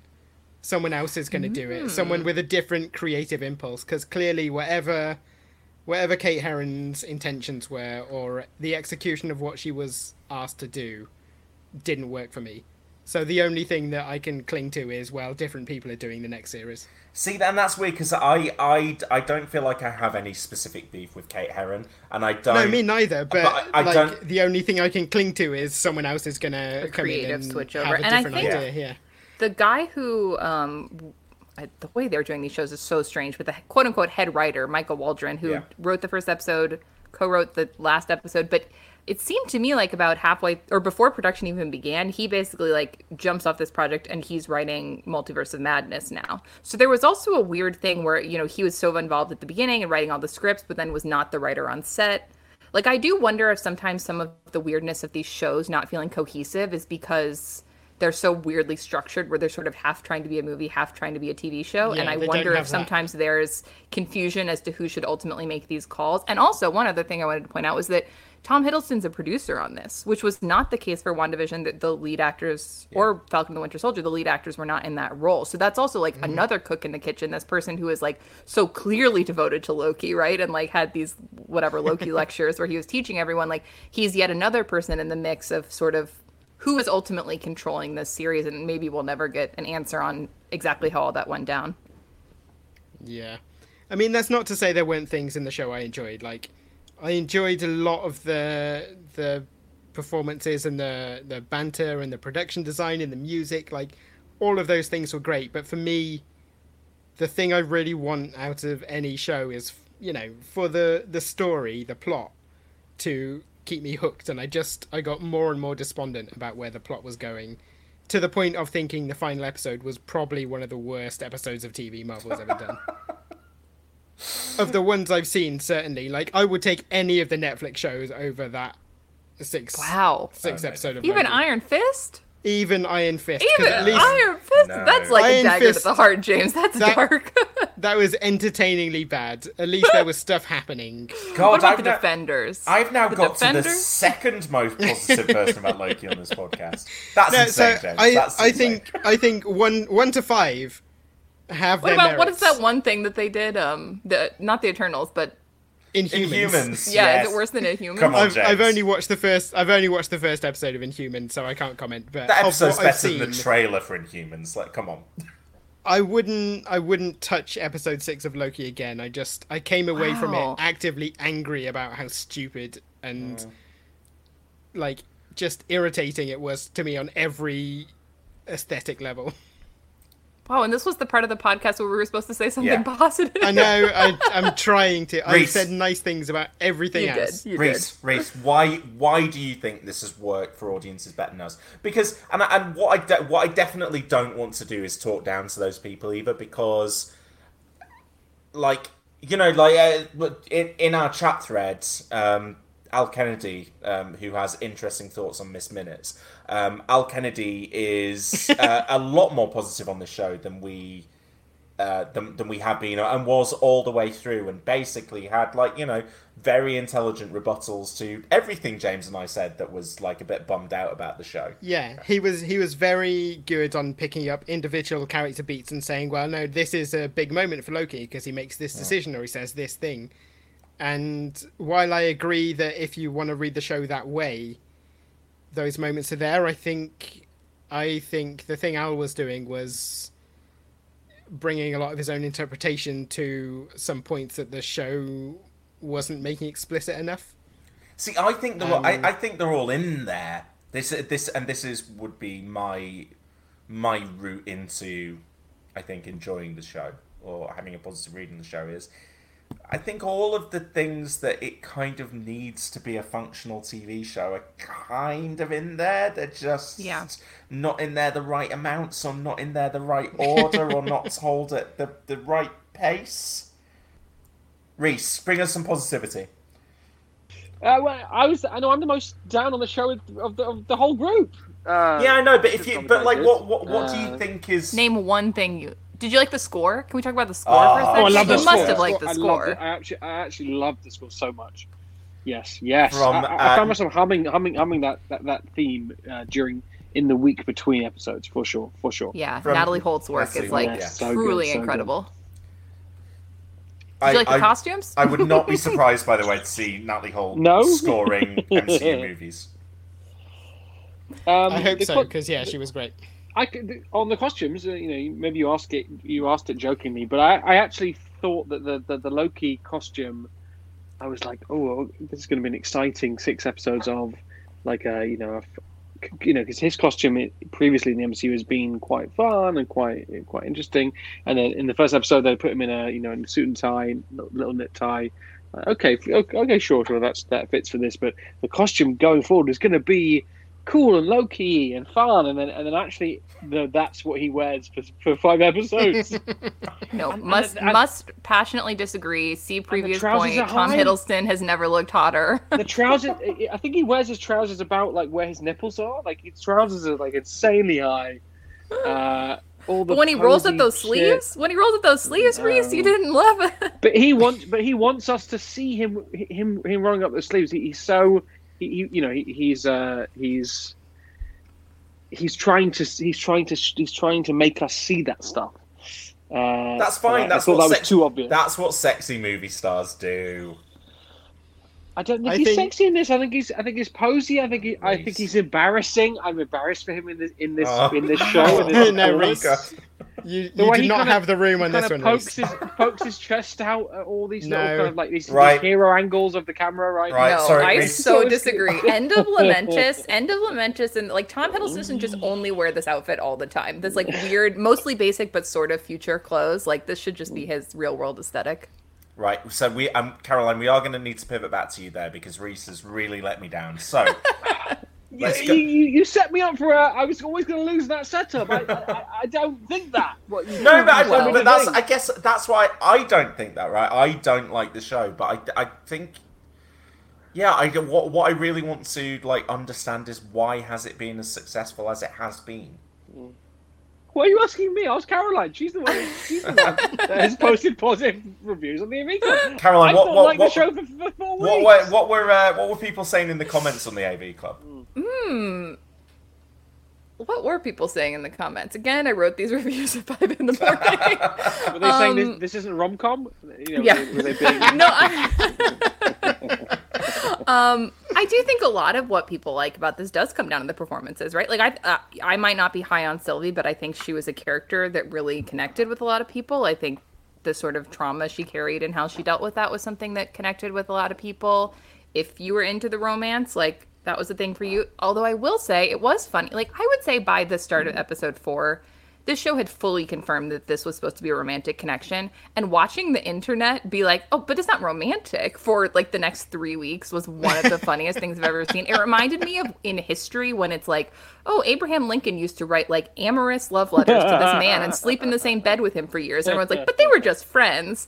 And I'm like, everyone was like, no, I mean, I know that they've like explicitly said he has a crush on her and they kissed, but it's not romantic love. And I'm like, you guys might not like this, but this is what the show's doing. Like, there's no ambiguity there. That made me laugh, seeing people reject that. But I think a lot of the, like, not just aesthetics in terms of production and costume, but just like the vibe, I guess, of the show, if you were sort of connected to that moody, melancholy vibe. And I think the wackiness, right? Like episode 5 with all the Lokis. I really loved that episode. I thought that was really fun. I think Richard E. Grant they call him classic Loki. He's old Loki, right? Like that's a much more logical thing to call him, but whatever. Mean. Like, but even he says that in the behind the scenes thing. He was like, oh, so I'm playing old Loki, and they're like, you're playing classic Loki, and he was like, okay. Like I really loved that. Like alligator Loki, 10 out of 10. My favorite character on the show. I love this, like that sort of bonkers energy of episode 5 is like really what I wanted the whole show to be. Yeah. And so even if we didn't get it as much as I would have liked, I like that we got it somewhat. I think that was the episode that kind of confirmed to me that I just wasn't on the wavelength of the show, because I just wasn't having the fun that other people were, and I think that is purely just on me. I do wonder whether another aspect that maybe people like a lot more about this is that it feels bigger and it feels more ambitious, and that it feels like it is doing something different within the MCU that, you know, kind of similar to WandaVision, but with more wider ramifications. So, like, a Falcon and the Winter Soldier feels like it's just kind of, it's existing in the world that we already know really well, with characters we already know really well. But basically, this is just Loki, a bunch of new characters in a main setting that we haven't met before, hopping around through time and talking about stuff like multiverses, and introducing an actor who is going to be in at least one, if not multiple, Marvel projects going forward. That it has this sense of scale and ambition that we weren't sure that we were going to get from the Disney Plus shows. One of the things I remember us criticizing, like, sort of jokingly in episodes 1 and 2, was like, oh yeah, you know, they've got this ability to go anywhere in time and space, but they only go to Earth. And then episode 3, in fairness, was set on an alien planet, and so were future episodes, and, you know, they went to new places. Yeah, they basically don't go back to Earth after that, do they? Yeah, right?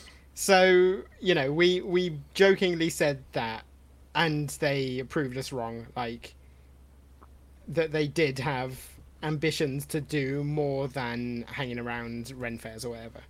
Mm-hmm. Yeah. And, like, that, you know, it's fair to say this show does the most with the Marvel Universe as a setting compared to the others. Because either of those could have been set basically on Earth today. And Loki does more with that.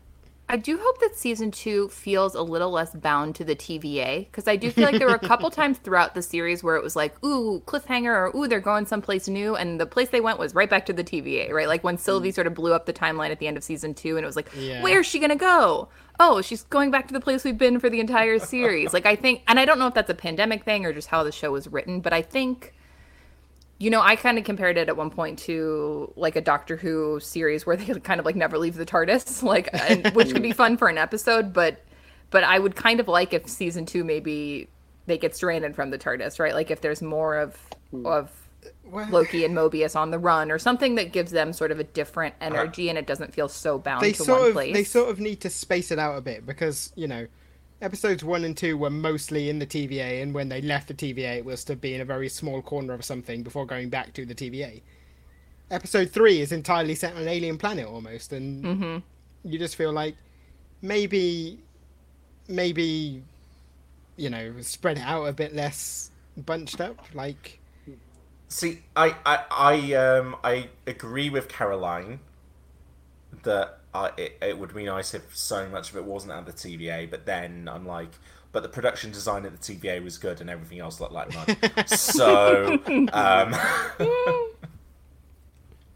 I think just to go back to generally like more positive things, you were talking about Al Kennedy sort of having deeper character reads, and I do think that stuff is there. Like, I think one of the problems with this show is there are interesting ideas on paper that aren't fully translated. And in the finale in particular, like, I think sort of what the finale should have been fully centered on was having that dilemma between Loki and Sylvie, right? Like, that's what the sort of heart of what it's building up to.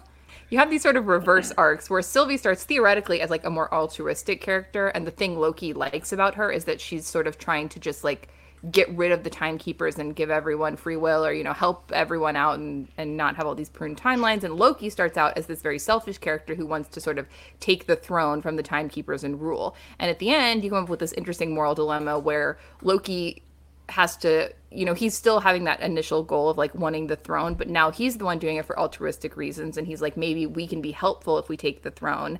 And Sylvie is still wanting to overthrow the timekeepers, but now you get the sense she's doing it for slightly more selfish reasons, right? Like, she feels more revenge driven at that point, and sort of not, her desire to not even take a second to think doesn't speak to her being in a great headspace. And I think, oh, that's a really interesting dilemma, to take these two characters, and at the end they're still getting the thing they initially wanted, but their motivation for doing that has done a 180. I just don't know if the series like fully brought that to the center in the way it could have to make that like finale fully land. But like you said before, Joe, like, the pieces are there. It's just sort of about changing the dials on what you're putting center at different points.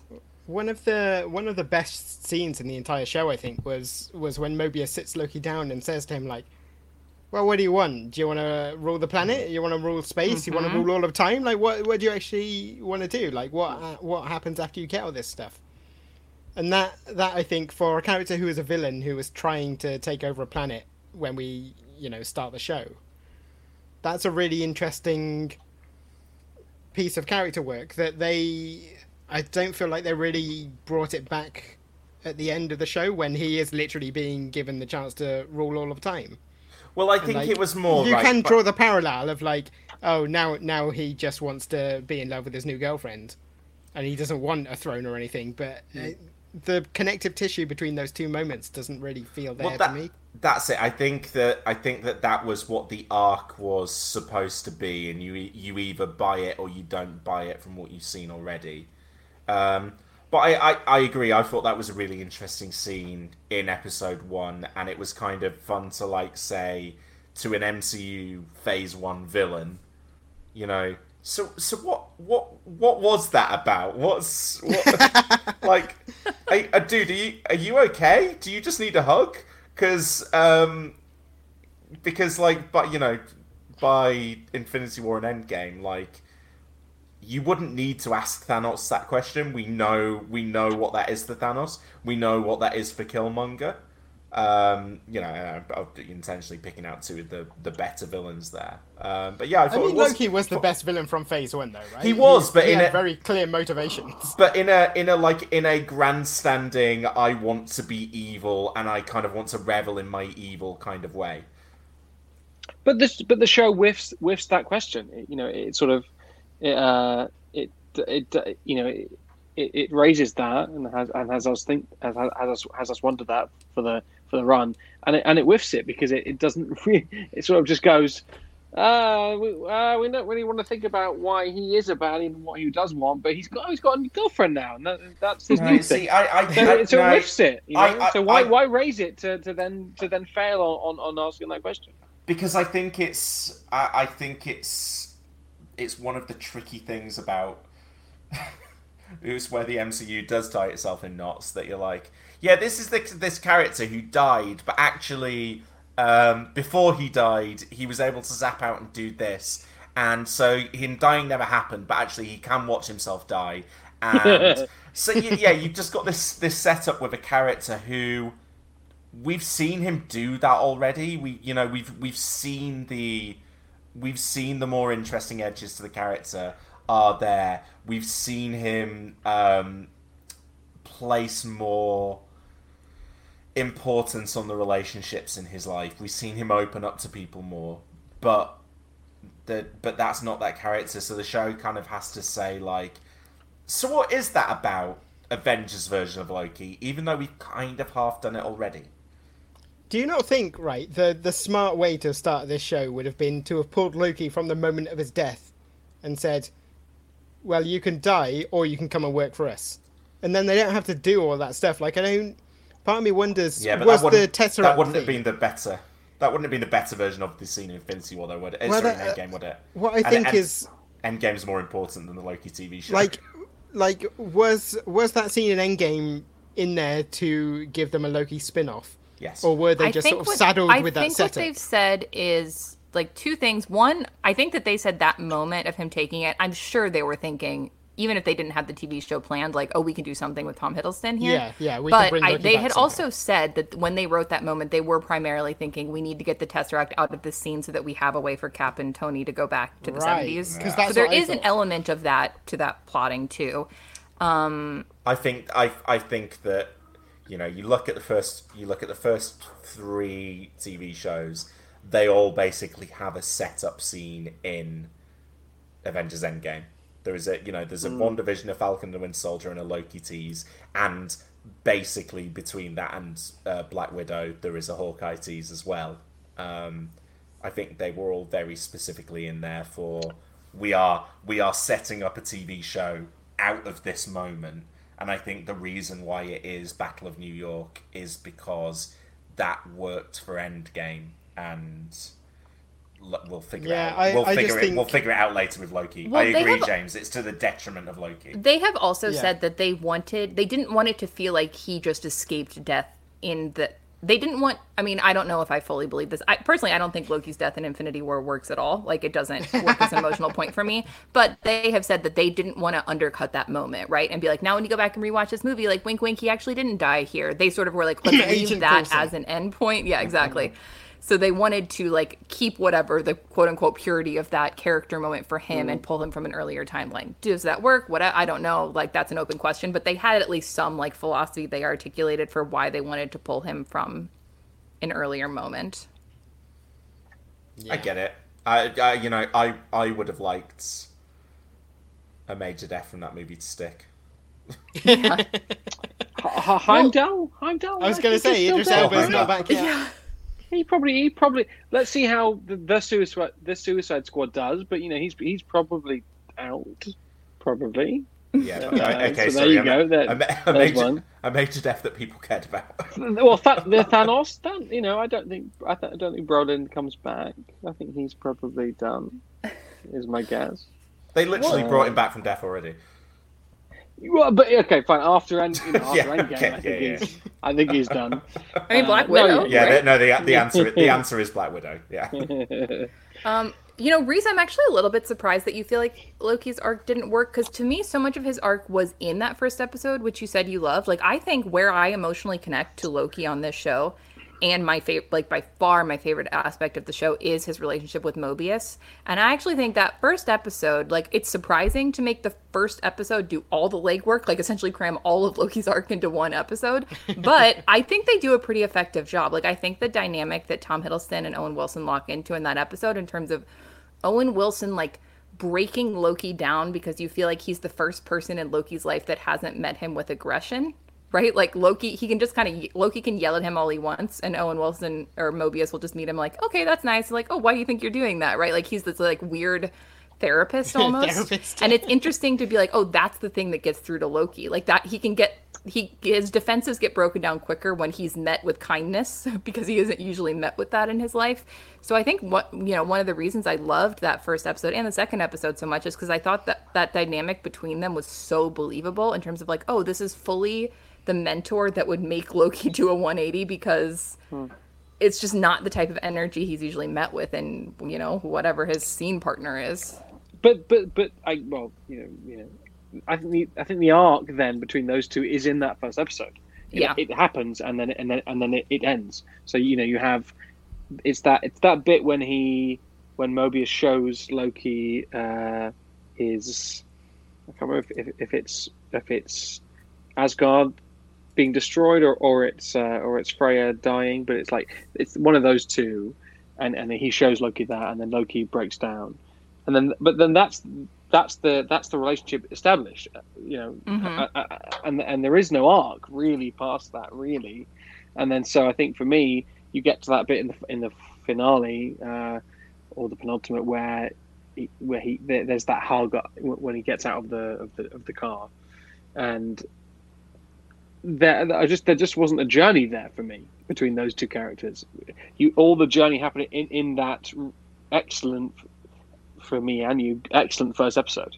That it's happened, it's done, and so the rest is just wheel spinning, or it's just kind of treading water. There's no story past that point.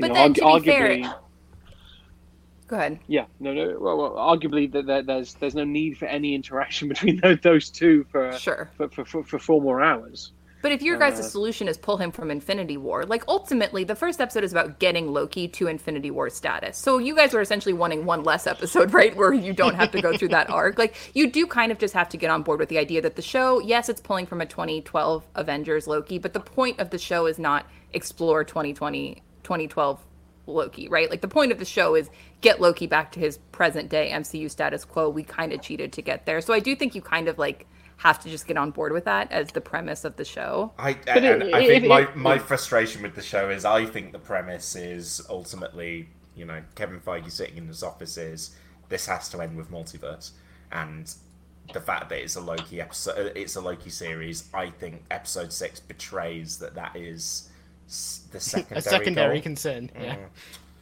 If the premise of a show is to let's get our protagonist to the same point that he might have reached 2 years ago, I think he get. I That do sounds think he gets satisfying, further. right? He decides he doesn't want to be alone. He does. I think that in episode 1 and 2, maybe episode 1 in particular, is getting him to like Infinity War status, and then theoretically, once he gets into the Sylvie stuff, that's what's getting him to beyond to like full romantic hero status. Because it's the Sylvie stuff, and it's the shift in him with Sylvie, which it is. And like, I care about you more than I care about myself, right? Like Yes. that's his thing at the end, where he's like, I don't really care about anything else. I just want you to be okay. Again, not a moment that hugely worked for me, but like I get on paper what they're going for there. That this is a level of selflessness we haven't seen from him and before. it's meeting Sylvie and that shift in him after meeting Sylvie that enables him to kind of have the courage to admit to Mobius that he wants to be his friend. Yeah. Which I thought was sweet. We've been talking for so long, so I think we should start to wrap this up. So I just want to throw a couple more listener questions at you guys. So Gina Freeman tweeted us and asked, do we think after seeing Loki's abilities in this season that he's been underplayed during the whole of the previous MCU? Or and what I want to spin that out to is, what did we think about the depiction of Loki's powers in this series? Because I was so convinced that on that Lamentis episode where he literally stopped a building from falling on them, I was like, oh, so it's not real. So this episode hasn't been real. So there is someone is in an illusion here. But no, it turns out Loki's got loads of powers that we just didn't appreciate. He's just got masses of telekinesis, yeah. There's another thing that I feel like I didn't really, by the end of the series, didn't understand was, so what can Loki do? Especially because they have that scene early on where Loki is specifically explaining what Loki can do. And he's going like, oh, full body projection is different from fake holograms. And it's like, okay. And is that going to matter ever? I wonder whether that scene was there to intentionally confuse us. Like, I'm going to explain this to you in words that don't really understand, so that when my powers don't make sense later, you can't get angry. I do think one of the points of the show, and they say this in the 5th episode, when he's watching classic Loki conjure Asgard, he's like, I think we're stronger than we realize. So I do think part of the point of it was like, in meeting other versions of yourself where they each had, right, like one of 5 powers, then it makes the initial, each Loki realize, oh, then I can access these other 4 powers too, right? And that's like, he didn't think he could do enchanting like Sylvie does, and then he realizes he can. And so I guess maybe, like, I agree, the falling moment in Lamentis is super weird. I also expected all of Lamentis to be a trick. I just expected there to be some trick in the show at any point. Yeah. But I think maybe theoretically that was supposed to be a moment where like his instincts kicked in and he had a power. I don't know. To be honest, power levels in the MCU is just not a thing that stresses me out, because if that's a thing that stresses you out, you're going to be stressed for 90% of trying to figure out like how strong Cap is. My sister will go on rants. My sister will go on like a rant about how Cap being able to hold a helicopter is just like so far beyond what she's like. Do you know how strong helicopters are? Like he could not do that. So at some point you just have to let some things go. I don't know. I saw his bicep bulge and I believed it. Which show is it where someone gets hit in the head with Cap's shield and you're just like, how are they not dead? It's Falcon and the Winter Soldier. Yeah, you just think like that would instantly kill anyone. Yeah. I like, Caroline, that your sister goes on rants plural. Oh yeah, it's like a big sticky. And she's not even passionate. This is like her strongest Marvel take. She's not even like a Marvel super fan. She just has a very strong take on Steve Rogers' level of strength. Strong takes on strength. Yeah. Okay, and then the final thing that I think we need to talk about, a couple of questions. Harry J, the star of our Thought Bubble episode, will be forever enshrined as that, asked us, with Kate Herron not coming back for season 2, is there someone else we'd like to see in the driver's seat for the show? And then I think spinning from that, Neil Delano tweeted us and said, do you think season 2 will pick up right where season 1 left off? Could the story continue in the movies first? And so basically what I want to use that for is broad speculation. What do we think is going to happen in season 2 of this show? Where do we think season 2 of this show picks up? When will we see season 2? And also, what would we like to? What in a dream world? Because I'm just going to kick us off and answer Harry's question.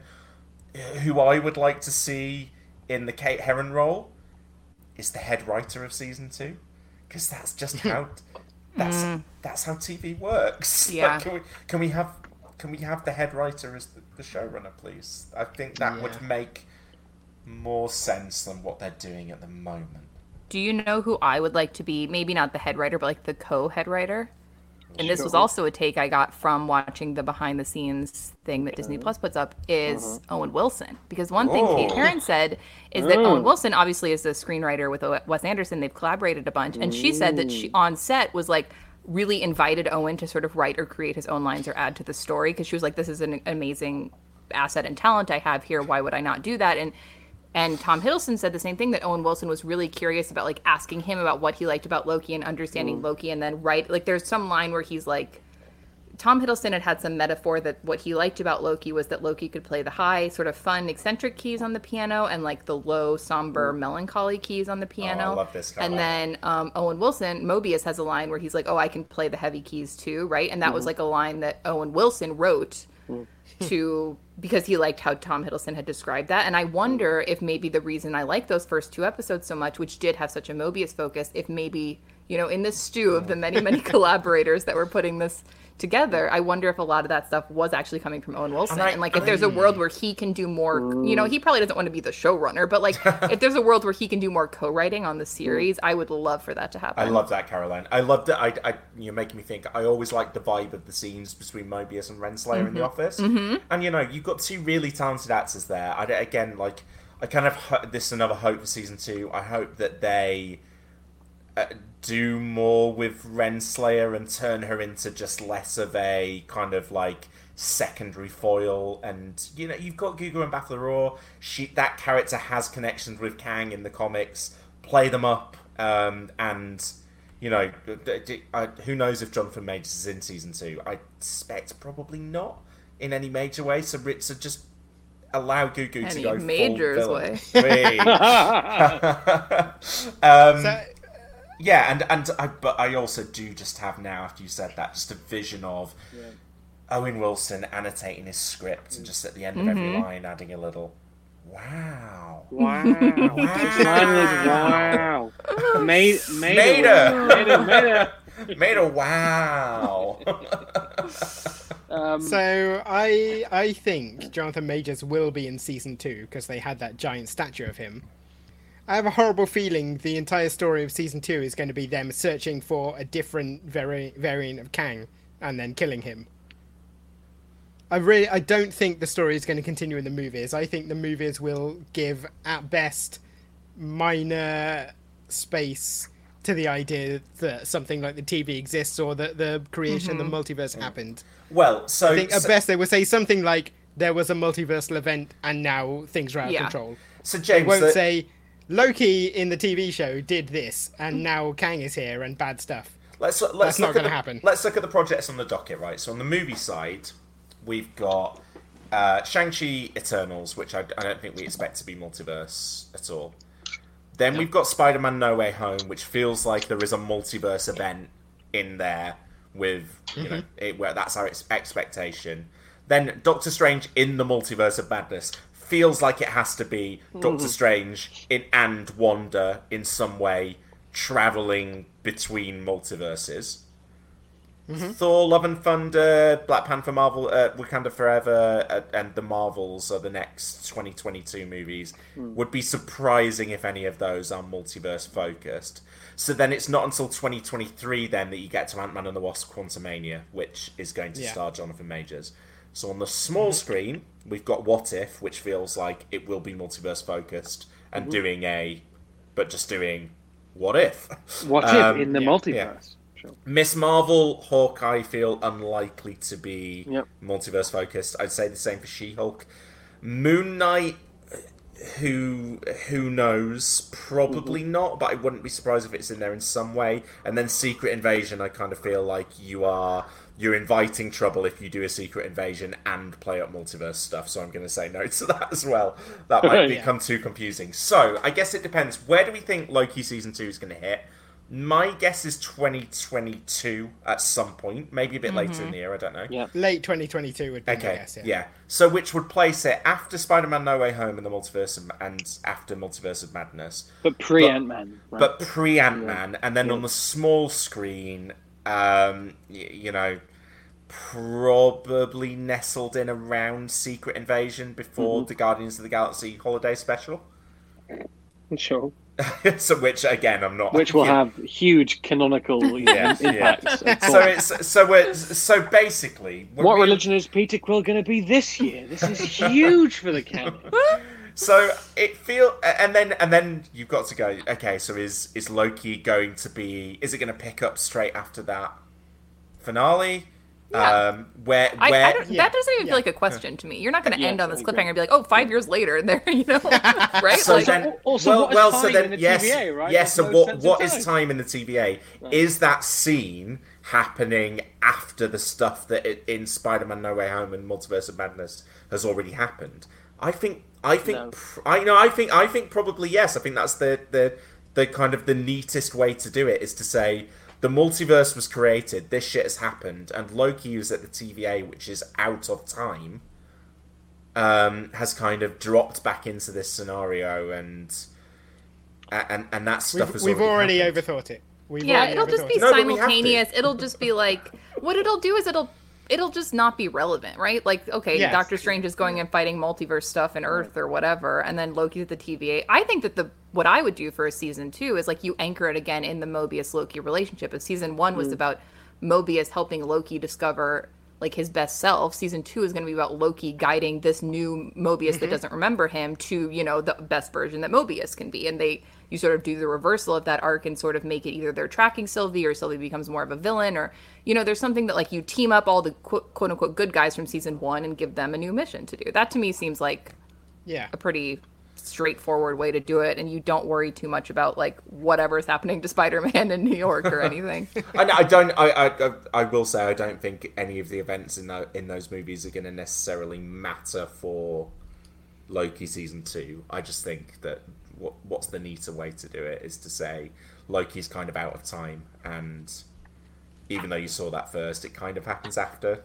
But yeah, it might make Loki season 1 and season 2 feel even, you know, again, I'm probably the lowest on this show of the group, but it might make it feel even lesser, even smaller than it would have done otherwise, because Spider-Man comes along and goes, oh, there's a multiverse, and here's the fun we'll have in that, and then you're like, oh, I just watched 6 hours, which I think we're trying to establish that was a thing, and it wasn't even done that sort of confidently or completely, but that was what that show was about, and you as the movie are just saying this is a thing that exists, you know, this is the reality, and moving on from that. I could see that being frustrating if you had put in emotional investment into Loki creating this new reality, and then for the movies to be like to just not even acknowledge it, to just kind of accept it as table stakes. I wonder. I think it'll be like Doctor Strange 2 opens, right? And it's like Benedict Cumberbatch getting an alert, and it's like, oh my god, what's happening? The multiverse is forming. And it's like, okay, if you watch Loki, you know why it's happening. If you didn't, it's just like the premise of the film is here's a crisis and he has to deal with it, and it kind of works either way. Getting in and out, I love it. Like on his magic phone. Yeah, exactly. His Apple Watch, his magic Apple Watch. Oh shit, my watch is kicking off. Wong, we've got I can tell you now, right? LT, IV. This is a long message. I'm going to have to scroll up on this phone. What I think, right, is that the Spider-Man 3 trailer will give us some indication of what's going to happen, and that trailer will come out between this episode being recorded and released. Yeah, that will probably. Absolutely. Okay. And most Marvel movies, they take place over the course of like 3 days, right? It's not like we need to stress that much about like what's the time. They're just like, okay, here's one adventure that happened in a week. Here's another adventure that happened a week somewhere else. They're not so, deeply connected on this timeline where everything lines up perfectly. I know they say that they are, but let's be honest. I guess there's a limit. I I guess I don't know what I want from season 2 of this show. I don't know what season 2 of this show is going to be. I just hope it regrounds it back in the characters. And do you know what? Almost, if it just treats it as, the new status quo is there's a multiverse, and now we go off and do our adventure within it, and don't worry too much about we need to get to Kang, we need to get to Renzo. You know, just tell your own story within the new status quo. I think would be my preference. But Caroline, I'm really interested in you kind of saying maybe, you know, in your version of this, maybe Sylvie plays a kind of a villain role in the second season. I felt really, I didn't know how I was supposed to feel and how the show was wanting me to feel about her decision to do what she does in the finale, because it is set up as if this is the wrong decision to make, because she has not reached the kind of zenness, emotional catharsis that our Loki has, and that he is able to trust and he's able to love, and she hasn't got there yet. So she makes this decision which is going to lead to a worse villain coming along. But then at the same time, she has gifted free will on everyone in what was the sacred timeline, now the multiverse. So like, it feels like that was the heroic thing to happen at the end of the series, but it was framed as this was a bad thing to do. I don't think it was the wrong decision. I think the point was that she made it for the wrong reasons. Because Loki isn't saying don't make that decision. He's like, can we take 30 seconds and talk about this before we make a universe-changing decision? And her inability to do that means she's like, I think that just indicates she's not in the mindset to make that decision well. And maybe there was a third option, right? Like, He Who Remains is like, you can do A or B. And maybe if Loki and Sylvie had talked, there could have been a C where they could have done this, you know, they could have gone with neither of these options and taught themselves in a different way. James and I were big on option C on the podcast. So I feel like the point is not necessarily that she is a hero or a villain, right? I mean, that's the line they keep saying, nobody's wholly good, nobody is wholly bad. It's just that I think the way in which she made that decision, she wasn't fully thinking things through, and then clearly it did not give her, like, what's that thing in Birds of Prey where Harley Quinn is like, oh, it rarely gives us the catharsis we want. Revenge, really, whatever. It's like that line, that moment, right? Like her little sort of breaking down. I think that I could see season 2, if season 1 was sort of, kind of, not really the, like, battle for Loki's soul, I could see season 2 being, like, the battle for Sylvie's soul. And they've kind of, Kate Herron talked about wanting Sylvie to sort of feel like Thor era Loki, which, you know, like that maybe was his more petulant or angry side, at least in the ending of that.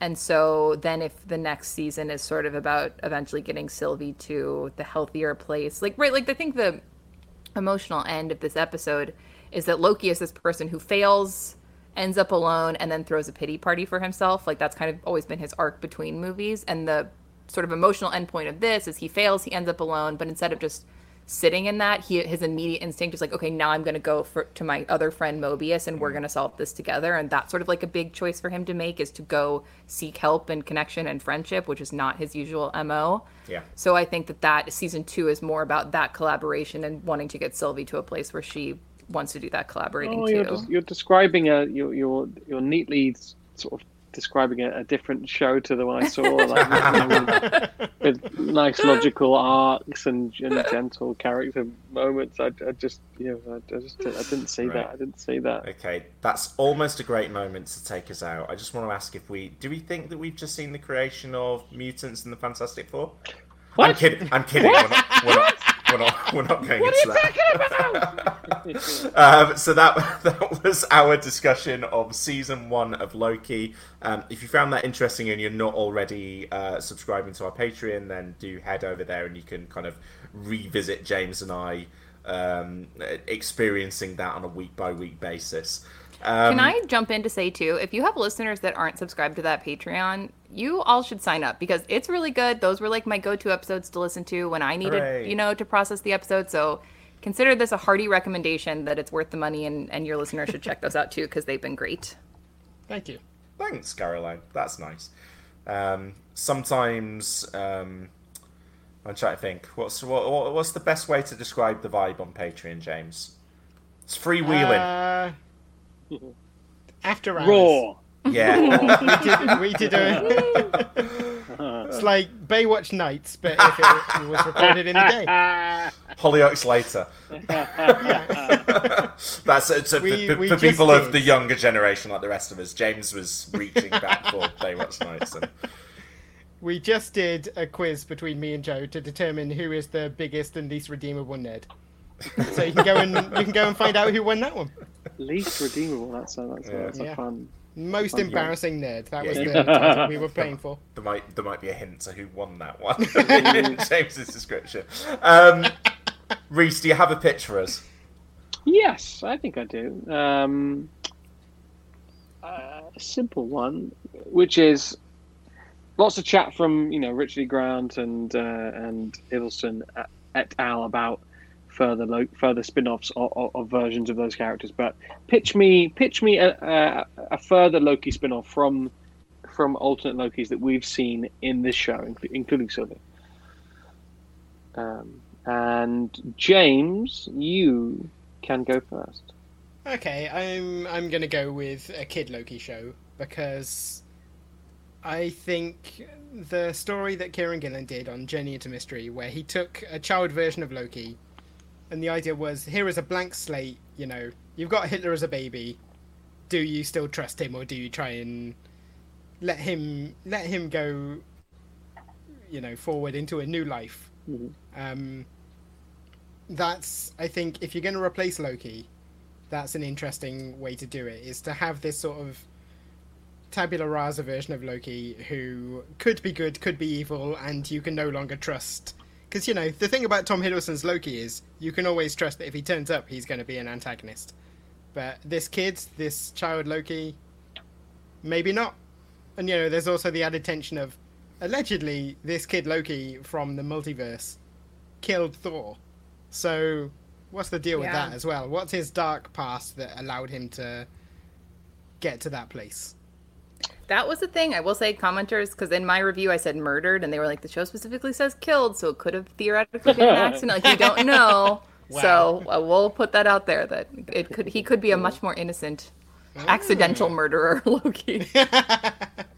So yeah, that's the show I want, Kid Loki. I understand the dream, but I think the problem with that is that, unlike the comics, you haven't had Loki established as enough of a proper villain in the MCU to then have that tension of sort of baby Hitler be interesting. Give us a bit of tension before we know that we've beaten James. No, I'm just saying. I think that's my. Hey, pressure. This is because I made fun of your joke, isn't it? No, this is because I made fun of his joke. No, it's fine. I get it. Let's move on. Joe, you're up. Okay.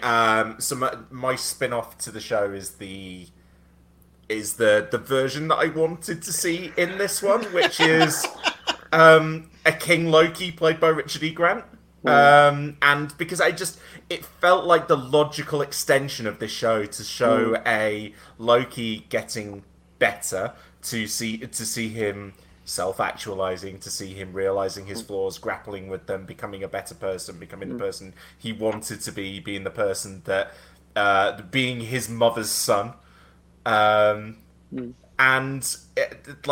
what I wanted him was to open up a room and kind of see not the Vote Loki version, but a not comical take on that, a let's go full villain with Loki, where he's actualized on the villain arc, and he properly has been the guy who's pulling the strings. He was the guy that got to He Who Remains and went, yeah, okay, I'll take over. And that was the Loki that we, that our one meets.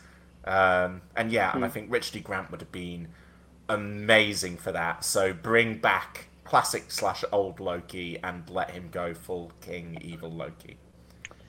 Problem with that is that you can't, it's hard to do shows where the main guy is just a proper bad guy. So I think that's the dilemma there. Caroline, pitch a perfect Loki spin-off show. Which well, I think have failed to do. I think that one of the benefits of this show being on Disney Plus is that you just have all of the other Disney catalog right there, and they should really be maximizing their crossover potential. So I think that you take Alligator Loki, clear breakout star of season 1, you put him in the Princess and the Frog universe, where there's that alligator that wants to be a musician, and he is like the Mobius to Alligator Loki, and Alligator Loki's trying to come out here warring, fighting, and I think the other guy's name is Louis. He's like, no man, the way through is music, and we will have a beautiful alligator jam band together. So that's what I would like to see. And you would call it the Princess and the Frog Loki, right? Yeah, no, the Princess and the Frog. Oh, nice, yeah. I love the Princess and the Frog, by the way. This is huge. I'm reading from the Wikipedia of the Princess and the Frog. Louis, a friendly yet neurotic, obese trumpet-playing alligator whose dream is to become a human so he can join a jazz band. Yes. Was a human. I think that is the worst reason to become a human. God, I wish I was an alligator so I could eat a jazz band. James needs to watch it. It speaks emotional truth in the moment. Also, he sings a whole song about it. Also, James, you can't criticize any film whereby one of the characters, or one of the takeaways from the film is that Joe has named his daughter after that character. You just can't. No. It's bulletproof. It's fucking bulletproof. You can't. You're just not allowed to. It is merely one of the sources of many inspirations for my daughter's name. Yeah, it's her and the Wasp from. I've done multiple tweets about it. And Wordsworth, Reese. Sure. I have levels. Of course. Her middle name is Vesper. Bet you can't guess where that came from. Who could say? A little scoot, two-wheeler. So Caroline, you take the prize this eve.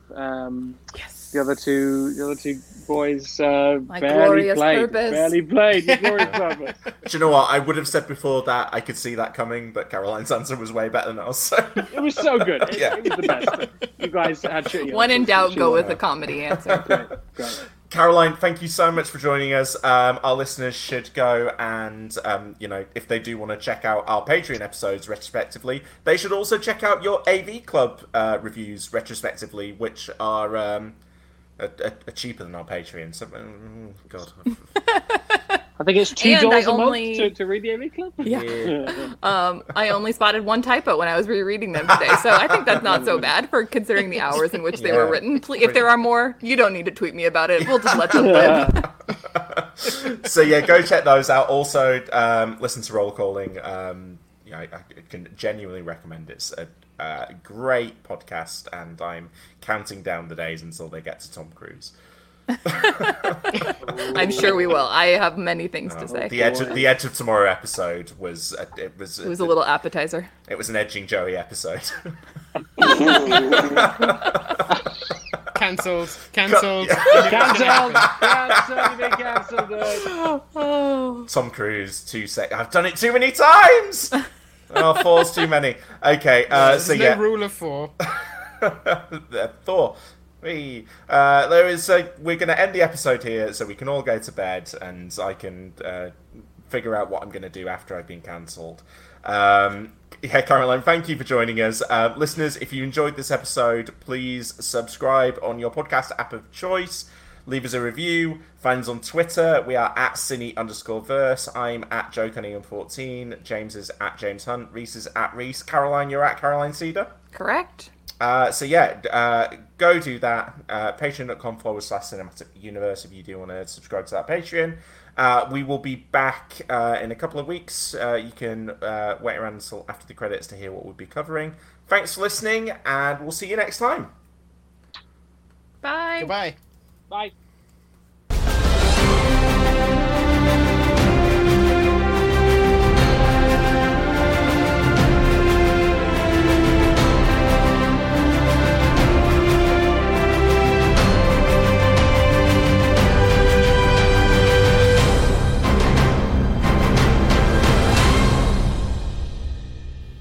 You know the deal.